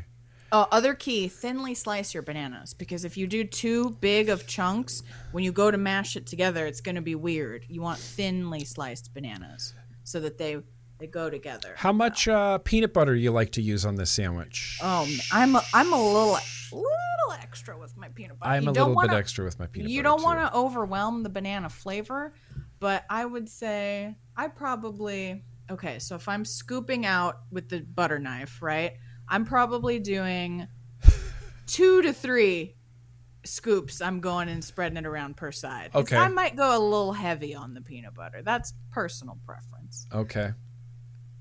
Both I'll sides, go thin back in banana there. slices. The peanut butter is a mortar. Do the PB sandwich, flip quickly, and then enjoy. Yeah. Also, napkins. You're going to need because the peanut butter is going to squeeze out, and it's just going to happen. Yeah. Get napkins. Oh, I forgot the honey. Oh, the honey is excellent. I might end up putting too much honey on my peanut butter. I mean, you do you, man. I sandwich. like just a little bit. I'm not like honey crazy. I just like a little bit. Also, Capital H has a point. If you want to take it next level, you can toast that shit. And that is a whole nother experience, okay? It gets even messier, so be careful. But it is delicious.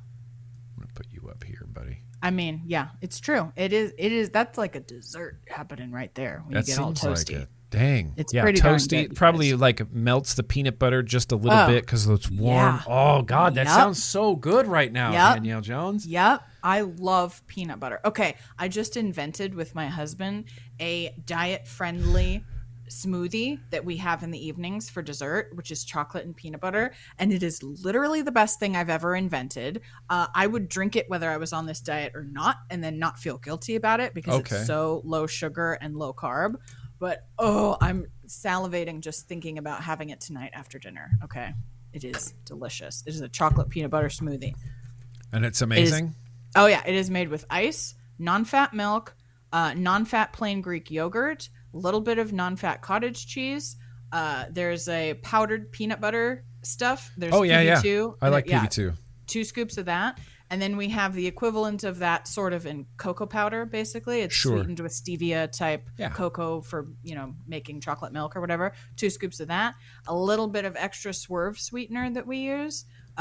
You blend it all up, and it is the thickest, most delicious peanut butter chocolate.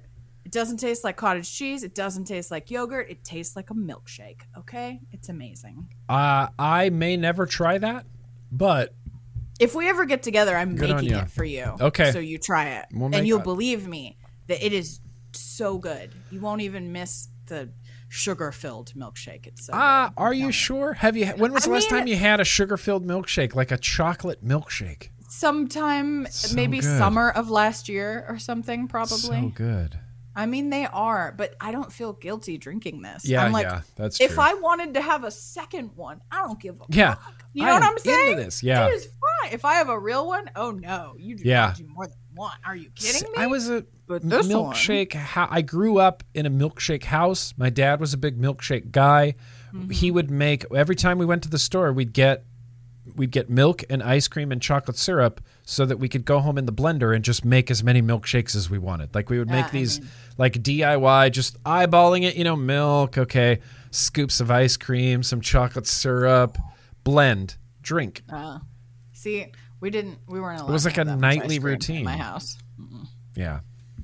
It was a treat. Okay, Cherokee, you and your marshmallow fluff can get out of here. I don't eat marshmallow. Come on. I'm sorry. I love you, Cherokee. Marshmallow fluff is Marshmallows good. have one place in my life. It's in a s'mores, and that is it.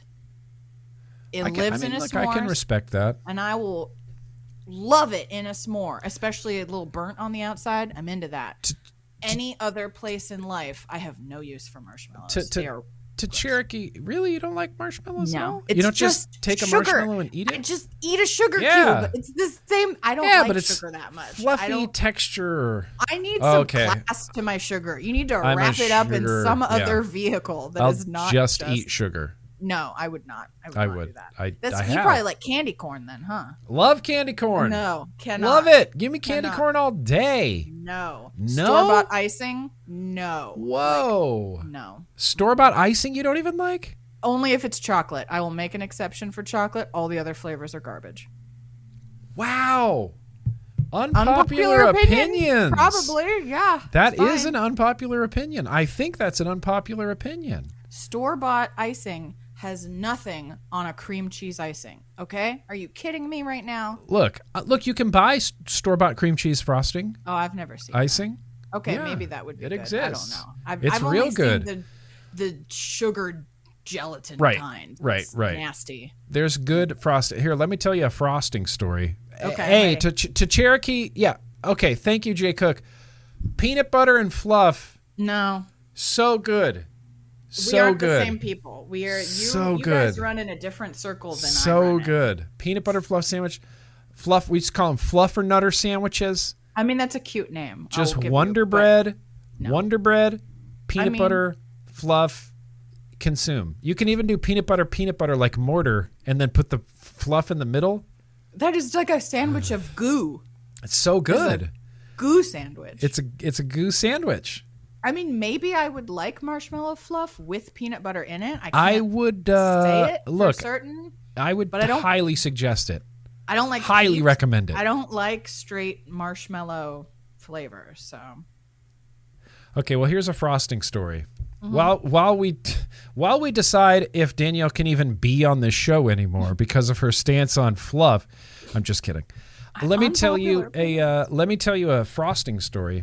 Okay. I go crazy for frosting. And it's just something I've always done my whole life. I'm a 44-year-old adult. I still go crazy for frosting. I love frosting. Okay. When I was a youth, my mom would occasionally make a cake or make cupcakes or something like that, and there would inevitably be leftover frosting. Oh. In the, maybe it's just on the whiskey thing or in the bowl? No, like stored in the fridge, like from the container, like leftover frosting. Gotcha. I would, over the course of the next 2 weeks or so, go up into the kitchen and sneak little spoons of frosting and just eat it slowly. Like, no one will notice if I take a little bit. No one will notice until you get to the bottom. Right. When it's gone. And then you're screwed. And then mom goes, who ate all this frosting? I don't know. Don't know. I like frosting. I might have had a bite or two. I might have wondered what that container was in the fridge. I don't know. When I worked at Starbucks, I started working as a barista, and I was just poor, just dirt poor, like less than paycheck to paycheck. Like my paycheck went to rent, and then it's like, okay, well, you don't get food until the next paycheck type of thing. So I would eat Starbucks pastries, like mark out pastries all the time, eat them. Oh, yeah. I had a $5 a week McDonald's budget that I would buy a chicken sandwich or a hamburger for $1 every day, and that was a meal for me. Got it. The first time this happened at Starbucks, there was a month where the pay periods lined up in such a way that you got 3 paychecks in 1 month. Best. You know? Yeah. Oh, how great was that? I don't know how it works out. But I when it happens, love that. It's the best. Oh my God. That second paycheck, all I did was go crazy with food. I just went and bought tons, and like all bad shit for me, Because that's the cheapest stuff, of course. Cheapest stuff, worst. But I bought 2 containers, 2 cans of frosting, just to eat it. Yeah. Just to. I mean, It's like, I'm an adult. I'm going to buy frosting and eat it, you know? that Like, sounds I can like afford something I this would now. do I'm going when to I buy... was stoned. No, that's me stoned. I'll do weird shit like that with food. Got it home and it just, you know, I kept it in the fridge and it was my occasional, like I would take a butter knife and I would like take a portion, head to the couch and just eat frosting on the couch. Okay, I have an even better story that piggybacks off your story. Okay, you as a kid with the frosting. Okay, are you ready? Mm-hmm. That was me as a kid, but with a block of cheese. Oh, no kidding. You had your secret block of cheese that you would eat? Oh, it was the family block of cheese, which is how I got caught. And apparently, I don't remember this, you guys. I've been told this. I would go into the fridge, unwrap the block of cheese, and not like a civilized human. Right. I would not cut off slices for myself. I would take just a bite into it. out of the family's shared block of cheese. Teeth marks would be left in And the you're cheese. like, who's going to notice? I don't know how those bite marks got there, Mom. That's weird. My mom used to call me like the house mouse or something because they're like, You would just go eat Danielle cheese. got into the cheese. Like literal, That's so teeth random. impressions. And your little kid brain didn't think, I'm just going to cut some cheese off or portion myself some cheese Again, to have. I have no memory of Yeah, this. So okay. I get apparently you. not. Like, I mean, they Look. could be making it up, but I feel like it's probably real. Because that kind of sounds like something I would do. Danielle, It's just the little cheese nibbler. washing on a whole block of cheese. That's bold. I mean, that's bold to It go is, into your fridge, right? grab the block of cheese. That's probably, you're a little kid, so it's probably like you have to hold it with two hands, you know? Just Oh, cheese. yeah, I was weird. I love that. I love it so much. I had my sweet Eatons in the fridge, just little sneaks of frosting. Yeah. Well, so now that you're an adult, have you bought blocks of cheese and just taken a bite out of them just for I old time's sake? Obsessed with cutting cheese now. Like I prefer slices. My favorite thing to do is like slice them and then I like fold them so that they break in half into smaller pieces. Oh, yes. Like Yeah. Lunchable style size. Yep. Like I love doing that. And then I'll like put them on things or just eat them that way. Yeah, I like to fold the cheese and break it into like I do like quarters, like half and then half again. And I have little tiny squares of cheese. See, I like that. Oh, Sexy King Phil licked Pringles and put them back in the can? Sexy King Phil. Okay, that is I want this unforgivable. on the record in official timekeeper, whatever.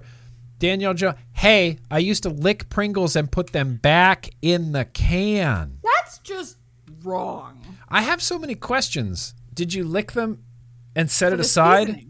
And then lick another one and set it aside, and then lick another one and set it aside, and then put them all back in the can? Or would you just walk by, see one Pringle, and go, "What's up?" Lick it, and then put it back, and then that's it? We do need details. We need to understand. I have so this many situation. questions. Sexy King Phil, we'll wait. Yeah, we'll wait. We'll wait. In the meantime, I had this thing that I wanted to mention. If there's, scientists aren't necessarily great at communicating science-y stuff, right? Because they're scientists. They're not communicators Right. or journalists or anything Nope. like that. It's the same way with lawyers, I think. Yes, agreed. It's the same exact way with lawyers. So I wanted to share this from Keller and Heckman. 2 new state laws could disrupt the vapor industry. January 1st, 2022, I didn't hear anything about this. Illinois, on January 1st, 2022, SB 0512, Preventing the Youth Vaping Act in Illinois, will take effect. Okay. This is all legal-looking jargon right here that I can't understand at all. In effect, or is in violation of any device that employs a battery or other mechanism, any cartridge. So they're rolling out all of these huge vaping regulations in Illinois that I kind of had no idea about. It exempts e-cigarettes first sold prior to August 8th, 2016, and for which a pre-market tobacco product application was submitted to the U.S. Food and Drug Administration by September 9th. So you're exempt in Illinois if your product is older than 8816 and you have a PMTA in to the FDA, you're exempted. I mean, it's better than most places do. It's better than most places, but isn't that like really suspiciously specific?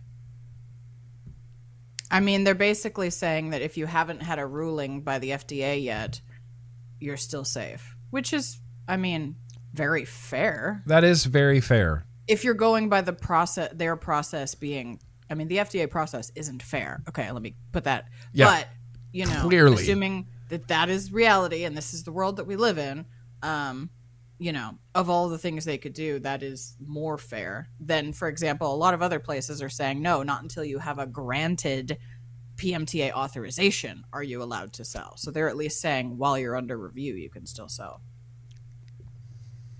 Okay, well, that doesn't seem so terrible. I mean that still isn't fair to all the people that couldn't even afford to file in the first place or who got denied. Right. So, I mean, it's not like this is a good thing, but it could be worse. How about that? I'll say that. Yeah, it could be. It could always be worse.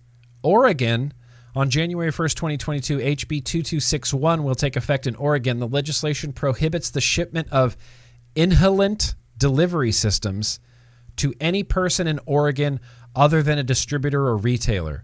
So this is Oregon's own vape mail ban. Sales ban? Like their own online sales ban. So thus the legislation effectively prohibits direct consumer DTC sales, including online sales, for the vast majority of vapor products in the state of Oregon.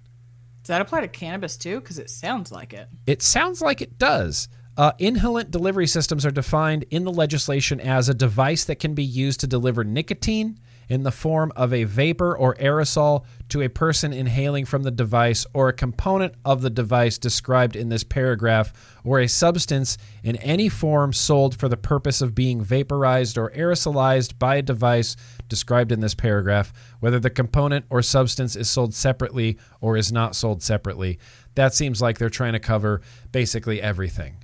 Yeah, that they were pretty specific up until I think that last sentence. Oh, do they say or any substance, or is it nicotine specifically? It is nicotine specific. So here they say closed systems, ends, pod cartridge, or disposables pre-filled with non-nicotine containing e-liquid. No, this type of product would not fall within the meaning of an inhalant delivery system. So cannabis is okay.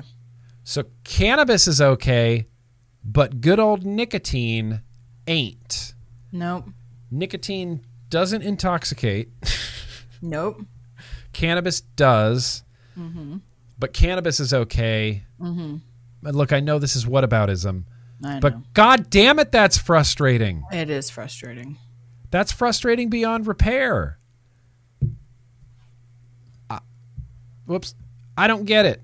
You have a really cool desktop image, by the way. I kind of want it. What, the stripes? The leaves with the neon? Yeah. Oh, the leaves with the neon? Yeah, I try to have cool ones. This is another one. This is my favorite one. It's a Russian train station. Oh, no, I like the other one better. Oh, you like this one? Keep your trains. Yeah, I like that one. I like that. Can I have it? Trains. Can you text it? I want it. I mean, sure. I'll email you over the big file. This is like a 5K monitor, so it's like good, yeah, 5800 by 3800 or something Excellent. Like that. It's a huge image. I need a new background image. You know, do you ever feel like you refresh your life when you put a new desktop wallpaper up? It's yes, like, everything feels new now. Yeah. You know what I was doing for a while? I think that's the last thing we were going to talk about here on TBN today. It's just been a slow, like I said, I'll put links to literally everything we talked about. I'm going to include a link to this paper that analyzed Twitter activity. God, not these again. What? This is a joke, right? People do this periodically, and it's one of the stupidest things that I've ever seen in my life. It seemed like a joke to me when I was first reading it. I was thinking, no, they're serious. What? They basically do stupid studies where they look at, I've seen them for Facebook groups and I've seen them for Twitter. They basically analyze what people say and do on Facebook and Twitter in groups or just on Twitter. Right. And then they make these weird little bubble charts connecting like some kind of freaky murder board. And they're like, oh, these people talk to each other and tweet what they consider to be misinformation about vaping. Right. I mean, what is the purpose of this? I do not know. They kind of came to these weird conclusions that a certain percentages of them, remember, we were dealing with this before, bots, right? We get called bots. Yeah. We get called tobacco shills and bots. That comes from these sorts of studies, yes. So I'll post a link to this in the description. Feel that organically there couldn't be this many people that have the same opinion and use similar phrases. You know, that just can't happen in nature. Couldn't be a organized grassroots movement of vapors. Right. That's out of the question. Bots. They have to be bots. And it's because, Dr. Gilchrist tweets at Exposed Tobacco and at Greg. And Greg tweets at Alex Wodak. And Alex Wodak tweets at Greg. So maybe this Alex Wodak is just a bot. Right. Except I know who I've met Alex Wodak in real life IRL person. Yeah, I'm pretty sure. So I know he's not a bot. Yeah, all the people on there, I'm pretty sure are not bots. I'm just glad Kassam made it on there. I'm just saying, at least we're, Yeah, I was kind of like, Grim Green's not on here. And I wasn't upset. I'm not on there either. But I was looking and I was like, so. I tweet at Alex Wodak all the time. Yeah. I tweet at Brave Media all the time. I tweet at Charles Gardner all the time. What are you going to do? We're just not cool enough yet. Yeah, we're not cool enough. That's fine. Maybe someday. Give it time. They will eventually call us shills. Some junky study. Matter of time. Yeah. Shills. Oh, wait. There's super chats. Yeah, I know. I was trying to find them. I don't know where they ended up. 2 or 3. There's at least 2. I think there's 3 or 4. Oh, here. I'm going to have to get back to my streaming page. I completely abandoned it. There's one from Fishy that's up right now. Oh, Fishy. I like your name. That's Mr. Webcramp. Fishy Webcramp. How's it going, Fishy? Appreciate you. Let me get to my live stream so I can read the super chats. They might be disappeared. That's going to be upsetting when that happens. And I know it's going to happen. Wait, how do I get to my... I can see 3. I'm scrolling in the live chat. I can 3. Let's see. Going. Okay, I can see 3. I think there were more, but I can at least see the last 3. Okay. Damn it, man. Did I do them? I'm sorry for those super chats. Yeah, if you can see them, definitely. Sure. So Dave Lloyd, thank you very much. He says, go buy frosting and cheese. Yeah, dude. Frosting and cheese. I'm going to make an Instacart order soon for some frosting and cheese. There you go.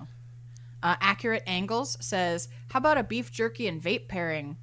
A vape juice pairing next. Come on, someone do it. Let's find that combo. The perfect beef jerky vape combo. I gotta believe that it's gonna be like a tobacco flavor, right? Yeah, I feel like it has to be, right? Right? Tobacco and beef jerky. I feel like that would go straight hand in hand. Yep. Look, don't rule it out. Don't rule it out. Could be a thing. And then Fishy was very generous and says, both of you are awesome. Thank you for all you do. Smiley face, thumbs up. Fishy, that's very gracious of you, Fishy. I appreciate you, bro. Appreciate you being down for the cause. Mm-hmm. Beef jerky juice pairing. I actually recently found a very delicious beef jerky that also is friendly to my diet. My diet has a lot of rules and it's hard to follow. Yeah. But I found some. So it's no sugar added beef jerky that is also low fat. And it's delicious. And it is a flavor that is more like Italian seasoning, kind of like a rosemary, garlic zestier situation. Yeah. It's quite good. Oh. Well, I'm not on any diets. I just can eat beef jerky till the cows come home, till they get turned into beef jerky. 23 pounds since October. So, fuck yeah. That's badass. Yeah, it's pretty killing it. Killing it. So what I was going to say earlier about wallpapers, desktop wallpapers. Oh, yes. So I go through these phases where I'll just use the same desktop wallpaper for like months. Okay, yes. Months. Yes. Because I like it so much. This flower image has been my desktop wallpaper months. months. But I went through and I do love changing it, except when I change it, it sometimes feels weird. If I've had a wallpaper for too long, I'll go, this is weird. Doesn't feel right. That feels weird. Doesn't feel right. I feel like I got a whole new computer. It's elating. Yeah. Sometimes I like to use the stock Mac wallpapers. I think that's what I have up right now, actually. Just a stock Mac wallpaper? Yeah, one of these like colorful. I can't remember which OS it's related to. Right. But it's just like curves of color, like just goes from like pinky purple. Oh yeah, orangey I've yellow seen to that one. blue. Yeah. I think it's just one of this. I've just had that because I don't know. But I get like obsessed with wallpapers. I have folders of wallpapers on my computer that are just like 80, 90 images deep. I have old folders that are like old wallpapers. The ones that you used for years, but you still like, you're never going to use them again, but you want to keep them for some reason. You know, I have so many wallpapers. So share this folder with me because I don't have enough. What I attempted I have some pretty cool wallpapers. I have some pretty cool wallpapers. So what I did for a while in 2020 was Apple gives you the option of setting a folder as your wallpaper, and it'll cycle through all your wallpapers. So I have 3 separate desktops. I create 3 virtual different desktops for whatever different things. And so I would have all of them rotating different wallpapers so that I could like see all of them at the same time. But that was too much. Yeah. That was too much because I never knew where I was never knew where I was or what desktop I was using. Yeah, it's crazy. Who am I? But I used to be like obsessed with wallpapers to where I would just sit on wallpaper sites and browse, just like finding images. I did that with my phone. I was obsessive with my phone, and I used to have so many. I have an app for wallpapers on my phone, but not with the desktop. I just lose momentum, and then I have lame. I need help. Give me your folder. You need help? I'll put together a better folder for you. Oh, some of these are pretty good. Yeah, share, bro. I'm sure you don't want like the Godzilla ones. Like I have a giant wallpaper of Gigan from Destroy All Monsters. Just probably cool. Don't want. Yeah, you're probably not into that. No. But this one, these are some good wallpapers here. I'll have to share these with you. I like the leaves with the neon. I'm into that. It's cool, huh? I could do that vibe for the next year because that's like how long I keep wallpaper up for like a year. And then I'm like, I should probably change that. See, no unpopular opinions about wallpapers, though. Yeah. Except you use the stock Mac too much, I think. I mean, yeah. Too much. No cars, There's no animals. dozens of wallpaper websites out there where you can get some really cool images. You don't have to use the stock. I like stock artsy looking things or abstract things or a nice landscape or something. Yeah, Brad, welcome to TBN. That's kind of just what we do here. Oh, yeah. It's gone from vaping to food sandwich talk show. I'm kind of feeling the way this has gone because I love talking, listening, eating all kinds of foods. I mean, me too, Brad. Brad, welcome. We can help you out, sir. Yeah, we can jam. There's not a lot going on in vaping right now, so we're talking about rando stuff. If there was, we'd probably. I mean, are there calls to actions? Is there still a Washington State call to action? I'm sure. I mean, we need to provide something. Okay. I'm sure. I'm just assuming that yes, there is a call to action. Because Alex is good at his job. Yeah, okay. Well, look, he is. What we got. Get involved. Son of a bee. I thought there was one in Washington still. Local. Let's see. All right, we do have Washington. Yes. HB 1676. Yes. We also have Utah. We have New Jersey. We have Montana. West Virginia, Nevada. Some of these are a little bit older, but you should check them out if you live here anyway and make sure. Arizona and Maine. Where do you go? Do you look state and local? Yeah, if you just click state and local and then scroll down past the map, it will show you everything. Oh, there is a Utah one. Okay. New Jersey, I don't know about this. In fact, I believe I created that for you when I was doing the website because you were like, I would like a page that has all of them. And I was like, okie dokie. And then now I don't even know how to get to it. Okay, that's great. But I did do it for you, just so you know. And I like that you can click on the states and be like, I'm in Georgia. Yeah, you can do that, or you can look through, everything that there is.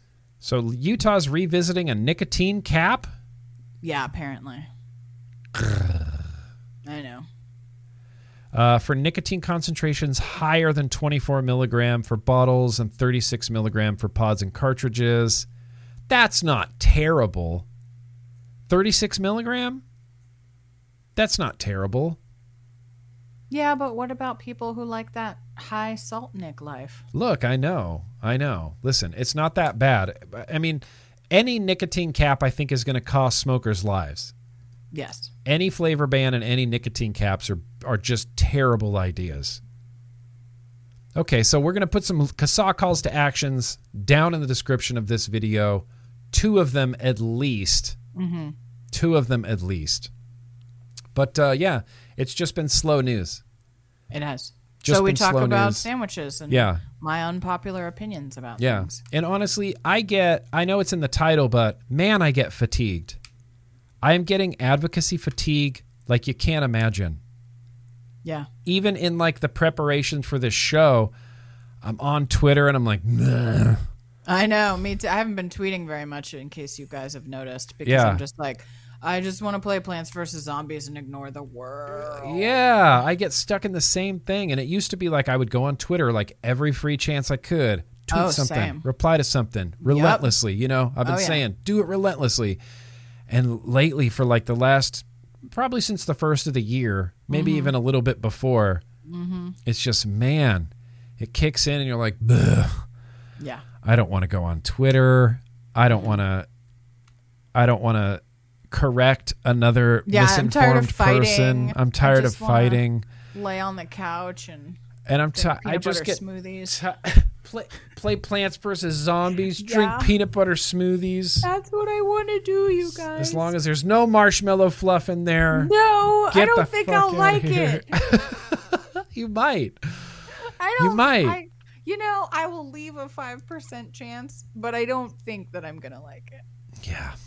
Well, look, leave a 5% chance. Leave a 5% chance. But when you get fatigued like that, I think it's important to pause for a second, you know? I agree. And you have to pause. You can't just relentlessly go at it because you'll come to a point like I do all the time where you just are angry. Yeah. And you just kind of end up hating what you're doing. Yeah, and that's when you start yelling people in a very unproductive way on Twitter, and that doesn't help anybody. And it's not good for your reputation either. So.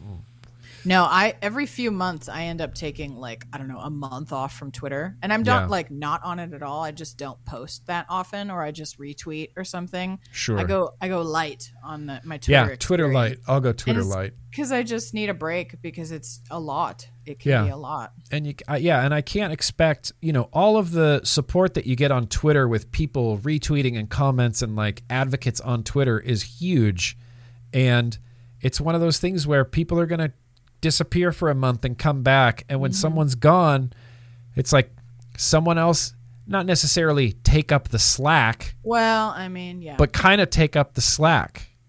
It's true, and it's just I think it's inevitable. I think getting burnt out and getting, I think it's inevitable, especially. It seems like. I don't want to say especially in vaping because there's a lot of hot button political issues right now. The filibuster, and the such as. 100%. They have to they've been doing it longer than a lot of people have been doing it. I'm sure COVID doctors get burnt out. Epidemiologists get burnt out. There's a lot of hot button issues right now. Mm-hmm.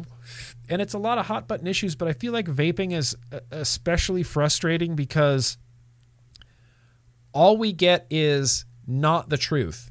Mm-hmm. We have truth. We have the science.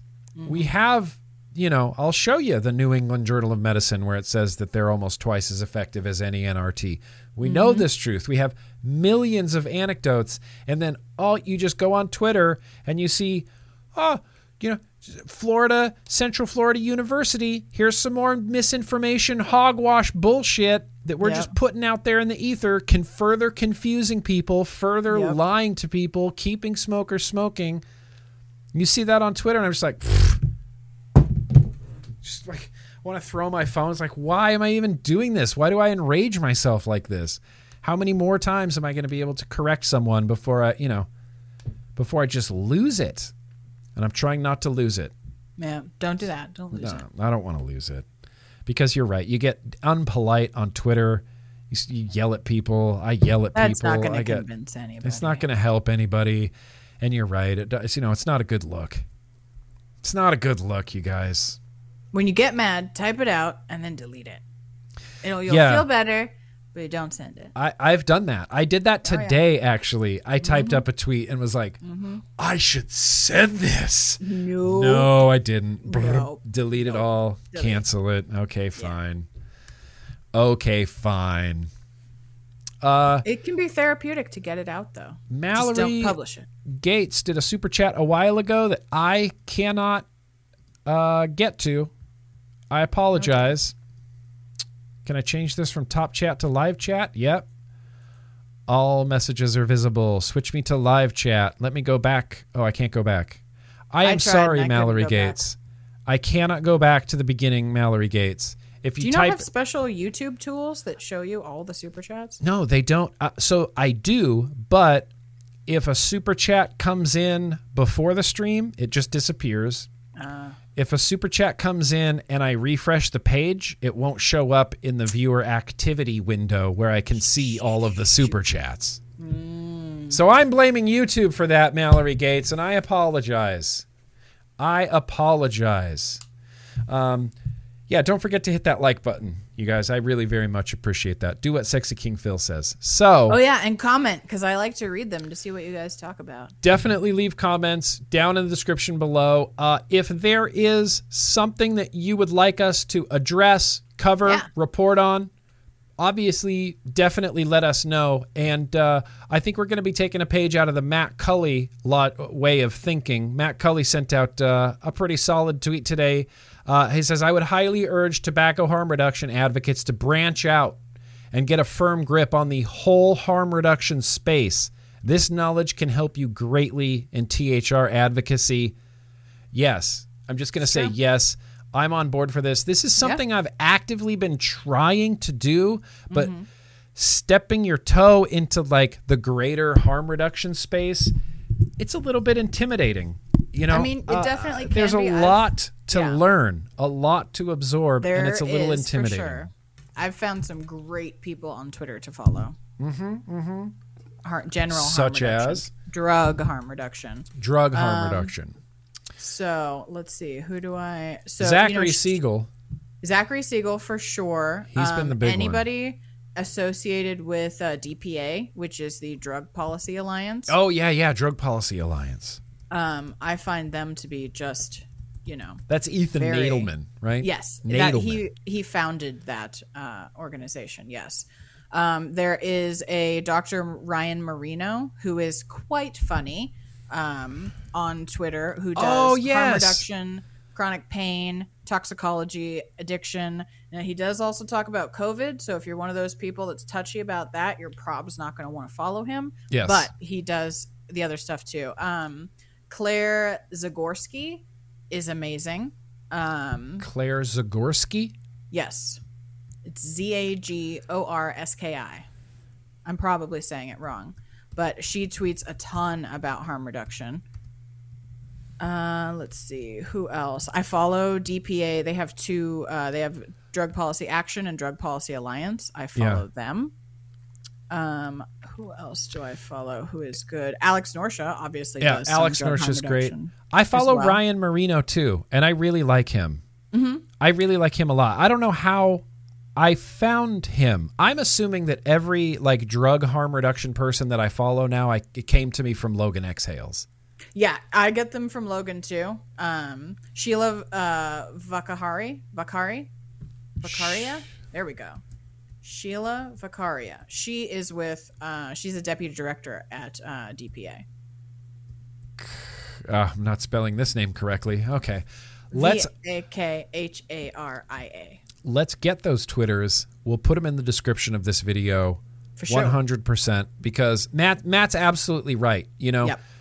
Tobacco harm reduction is part of the whole harm reduction space, Yes. And I don't think we're even going to fully, understand tobacco harm reduction without understanding all of harm reduction, and the idea behind it. And so it's something I'm actively trying to do, and we'll probably talk about it on this stream, at Matt's advice. He hasn't steered me wrong, Matt doesn't steer me wrong. But I agree. And it's a little bit intimidating, especially I shouldn't say intimidating. I should say it's very humbling learning and realizing the amount that I don't know about drug harm reduction. And it's exciting getting to learn about everything you don't know about drug harm reduction. There's a lot, and I've done a lot with this because the same thing occurred to me like a while ago. So I started, feeling that it was an obligation and good for me and good for society and just in general if I got into this as well. And it's really helped me, I think, be a better advocate because, for those of us who've only understood harm reduction in the context of tobacco harm reduction, there's a lot of context and a lot of other educational stuff that we don't necessarily get too much into in tobacco harm reduction because it's a very narrow, like we're just talking about cigarettes and we're just talking about, swapping a product or et cetera. Yeah. With drugs, it's completely different, right? Because there's not, it would be like in tobacco harm reduction if we were like, no, people should be allowed to use cigarettes, but here's ways that we can make their cigarettes safer, if you will. Sure. I mean, it's like that with nicotine, but they're not trying to substitute, right? People who use heroin want to continue to use heroin, right? Right. They're not trying to substitute to a different product, but we're talking about clean needle exchange programs and safe injection sites and safe supply. Exactly. So it's different, but it's really good to wrap your head around all of these other concepts about bodily autonomy. Like I didn't really know about that until I started like really following Logan, right? Yeah. Like, bodily autonomy is a really big deal, and that's helped inform my opinion on things like vaccine mandates and other things because I'm like, I'm not comfortable with it here, so I'm not sure about how it's real good for your education as a citizen of the world. It is. It really is. And honestly, it helps keep people alive, and that's important to me. And the thing about harm reduction is it's very like, something that I enjoy. It's very empathy based. It's getting rid of stigma. It's getting rid of shame because that doesn't work. It's anti-war on drugs, which of course it's anti-war on drugs because the war on drugs was never a war on drugs. It was a war on people the whole time. And it's really opened my eyes. And I remember I watched our YouTube video recently. Again, this might have come from Logan Exhales. But there was a gentleman in the Netherlands who converted his van into a mobile safe injection site. And he would just drive around and give people a safe place. And I thought, that's awesome. Like he's actively helping keep people alive without stigma, without shame. And I think that's great. Yep. It's cool. Like it's exciting to me, harm reduction, the overall harm reduction. And I'm here for it. And I think it can only help vaping. Yeah. No, and it's true. And I don't know if not to get too into this, but they actually recently in New York opened a safe injection site. And the people that I follow, a lot of them associated with DPA, have been updating. Like every week, there's more numbers of people that they've saved their lives because of this safe injection site, right? They go here to inject their, drugs or substances that they're using, and they have an event, let's say an accidental overdose or a bad batch or something, and these people are there to supervise and help save them if they need it. And they've saved like hundreds of people already, and this place has been open like a month or something. Yeah. And it's the same. Harm reduction actually is the only 100% way to save people's lives. Right. All other policy interventions do not immediately save life. Correct. 100%. The simplest way I can think of it as a pretty bad analogy in my head is it's like when your friend's real drunk, you make sure that they They get back to their house okay, or you make sure they get back to their hotel room okay. You make sure they're hydrated. You give them some water. So, you know, they have drinks in between their drinking. It's like taking care of someone who's clearly drunk or whatever on whatever, you know, using whatever substance without stigma. Like, you don't stigmatize your friends if you're out drinking and your one buddy gets too drunk. I don't know. Maybe I'm making a bad analogy. I like it. That's a really bad analogy. Yeah, they give, you know, it's a supervised, right? Now, if you want to leave, you can leave, and they're not going to, like, you know, I don't think prevent you from leaving or anything like that. Like, your friend might, you know, follow you down the street. They're not going to do that. Sure. But while you're in the facility, you know, they keep an eye on you and make sure that you need, you know, that you haven't, like I said, overdosed or, you know, have any sort of reaction or that your, you know, supply. I think they have testing kits so you can test your supply, because that's been the biggest problem in the recent years is unsafe drug supplies. That's why so many people are overdosing, not because they're whatever. It's because fentanyl is laced into drugs it should not be in. Yeah. People do not have a tolerance to it and are accidentally overdosing. Right. And fentanyl won't hurt you if you touch it. No, it will not. From what I understand. Despite what every police department in the United States is telling you. Yeah, you guys want to get red pilled for real? Get into drug harm reduction and see how many other, like, you think police tell the truth about this stuff? Laughable. Comedic. No. Comedic. I had no idea how bad they lie. Like, you think the CDC with vaping is bad? The cops got nothing. Cops talking about fentanyl when it comes to drugs. Yeah. You guys. It's bad. So if you don't want to get red pilled on that, maybe watch out. But yeah, there is a whole other world to discover. Yeah. And we're not, and there was someone in the chat, Martin, we're not talking about whether it's right or wrong or what people should do, or if people that use heroin do want to quit, or if people that do use heroin do want to continue using heroin. That's not what we're here to say, and that's not what we're here to talk about. It's just the harm reduction aspect, so that people who do want to use heroin can do it safely and not die and not be criminalized because of it. Right. That's where we're coming from. So it's not our intention to offend in any capacity. No, but I'm sure there are people that want to quit heroin that are using it that can't, or, you know, for whatever reasons. Sure, but there are also people that use it that don't have an issue and wish to continue and using want it, to right? continue using it. Yes. Exactly.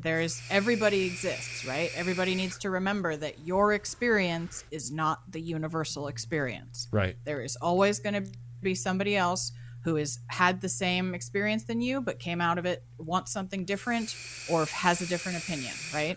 So harm reduction wants to help you do whatever it is you want to do. Harm reduction does not want to tell you that you need to quit, and it does not want to tell you that you should keep using it. It says, what is your goal? Let us help you achieve that goal as safely as possible. As safely as possible. Helping a fellow human being, even if you disagree with what they do. That's not what harm reduction's about. It's not about caring about which, you know, what your end goal is. That's up to you. Harm reduction says you're the driver. What do you want? And we will help you get there safely. And that's literally every parallel goes to vaping, because I don't want people to quit vaping. I just want them to go from smoking to vaping. I want them to take that harm reduction step. And then when you get here, hey, that's up to you. You can use 50 milligram if that's going to keep you off cigarettes. You can taper down if you want to. You don't have to taper down. Right. You know? It's what you want to do. We will help you, whatever it is that you want to do. Bodily autonomy.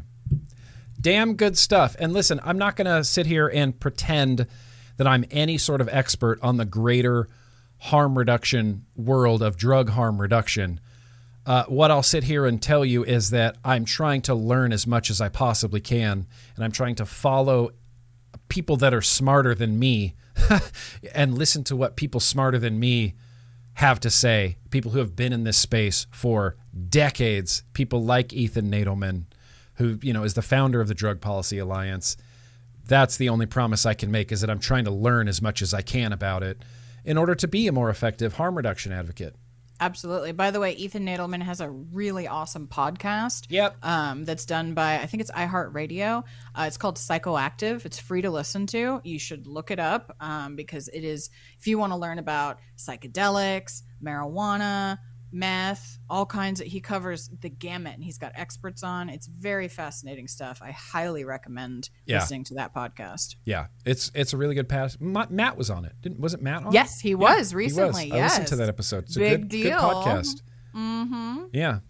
Yeah. See, Earn, exactly. I tell people in my shop all the time, you don't have to quit nicotine, but I can help you if you want to. Right. Exactly. And while we're helping you quit nicotine, you're already reducing the harm in your life. So that's the first step, is to reduce the harm. What you do after that is ultimately up to you. Anyway, good stuff. I'm seeing a lot of interesting Good stuff, about Matt Cully. fentanyl in this chat. We might want to do a fentanyl facts and myths. We should do a Some of fentanyl you facts guys and myths. Actually, you're going to be surprised that you're not correct about some of these things. Yeah. Fentanyl, I've been trying to read and learn as much about fentanyl as possible. Mm-hmm. That one guy, Ryan Marino, yes, he tweets about it pretty frequently. Zach Siegel does too, but Zach Siegel is a little bit more cynical than Ryan is. Yes. Ryan's a little bit more fun-loving, and Zachary Siegel just goes, "This is bullshit," like retweets something, you know? Yeah. So, but I like following both of them. And congratulations, Martin. Congratulations. Yeah, you'll like Claire too, who I was telling you about. She's like in the middle. Yeah. She has an Etsy shop where she sells like cookie jars that say fentanyl on them. It's hilarious. Yeah. Do they really? Yes. It's amazing. Well, didn't you see that that news bit that was going around? We should have talked about it, where they have cocaine vaporizers for medical actually use? For cocaine? Yes, for like vaporizing and inhaling illicit substances. Interesting. Yeah. I thought it was interesting. It got a lot of interesting reactions in the vape space. A lot of people were against it. I'm not sure how against it I was. Yeah. Buboprin. I mean, if it's safer, although I do know, like when you see those stories about, oh my God, somebody put fentanyl in a vape, you guys, that's not real. Yeah, that can't be real. The point of aerosolization for fentanyl is like not a million. It is so way hotter than any vape device gets it's ridiculously hot. If you want to know more about this, I actually have a Twitter thread from Claire, by the way, which is how I met her because she's amazing, that talks about how it is physically impossible with the current gear that we use to vape fentanyl because it has to be so hot to aerosolize, and our equipment doesn't even get that hot. So you could put fentanyl in a tank, but it would just sit at the bottom and it wouldn't do anything. So if you see news stories and they're like, kids are vaping fentanyl, you can be like, that's fake news because it's not possible. Because that's not actually even physically possible. Well, it's that didn't help us in EVALI. True, but... Cocaine e-cigarette could help people struggling with addiction. The so-called crack pen could reduce many of the harms of smoking cocaine. Look at that, harm reduction. Well, I mean, our products being used for harm, but will it work? And will actually people use it? This is just the first thing I came up with. I haven't read this exact article yet. Can we make illegal drugs safer? Abso-fucking-lutely, yes, we can. And we definitely should do that. Also, they shouldn't be illegal. So. Right. And the war on drugs. Right, because prohibition doesn't. Because prohibition. Come on, Joe Biden. Come on, Joe Biden. You could do it. Anyway, you guys. Okay, yeah, good stuff. Danielle Jones. I think this is another TBN in the books. We ran long again because that's just what we do, and that's fine. But, yeah. So deal with fatigue the best way you can. Take breaks. Take constant breaks. We'll put links to literally everything we talked about down in the description, including that Discover Magazine link with the cocaine e-cigarette. Could help people. Harm reduction and the such as. And look, we got a long way to go, as we were talking about earlier, and I'm here for it. We're kind of here for the long haul. Mm-hmm. This is there's not a lot of hills I plan to die on, but I think tobacco harm reduction is one of them. And I have no problems saying that or admitting that. I just believe in the technology so damn much. Yep. What's up, Dan Stroud? Appreciate you being here, you guys. So one more time, thank you so much for being here, you guys. Thank you for being advocates. Thank you for wanting to be part of the conversation, even if we're talking about maybe some uncomfortable things sometimes. It's important to get to the truth of the matter and to get to the facts of the matter. I don't even like the word truth anymore. We live in a post-truth world. Facts are all that matter. We get to the facts of the matter. We follow the science to the facts, and that's what we do. Yep. And that's it. So that's all from us here at TBN. Thanks to everyone at the TBN studios for helping this broadcast. And you've done an excellent job. Excellent well job. Done. Pizza party for the team. Pizza party. Yeah, our producer's throwing a pizza party. There's no producer. There's no we're team. not and having there's not a team. going to be any There's pizza no team because I'm on a diet. So this is all lies. All lies. Just lied to you. Yeah, that was some CDC level fibbage right there. We did. Happening severely. I don't have an exit outro anymore, so we're just going to wave and say goodbye. And I love you guys like crazy. Let's keep fighting the good fight. I'll see you on Thursday, fam. Okay. Bye. Bye. And ready. Bye. Bye.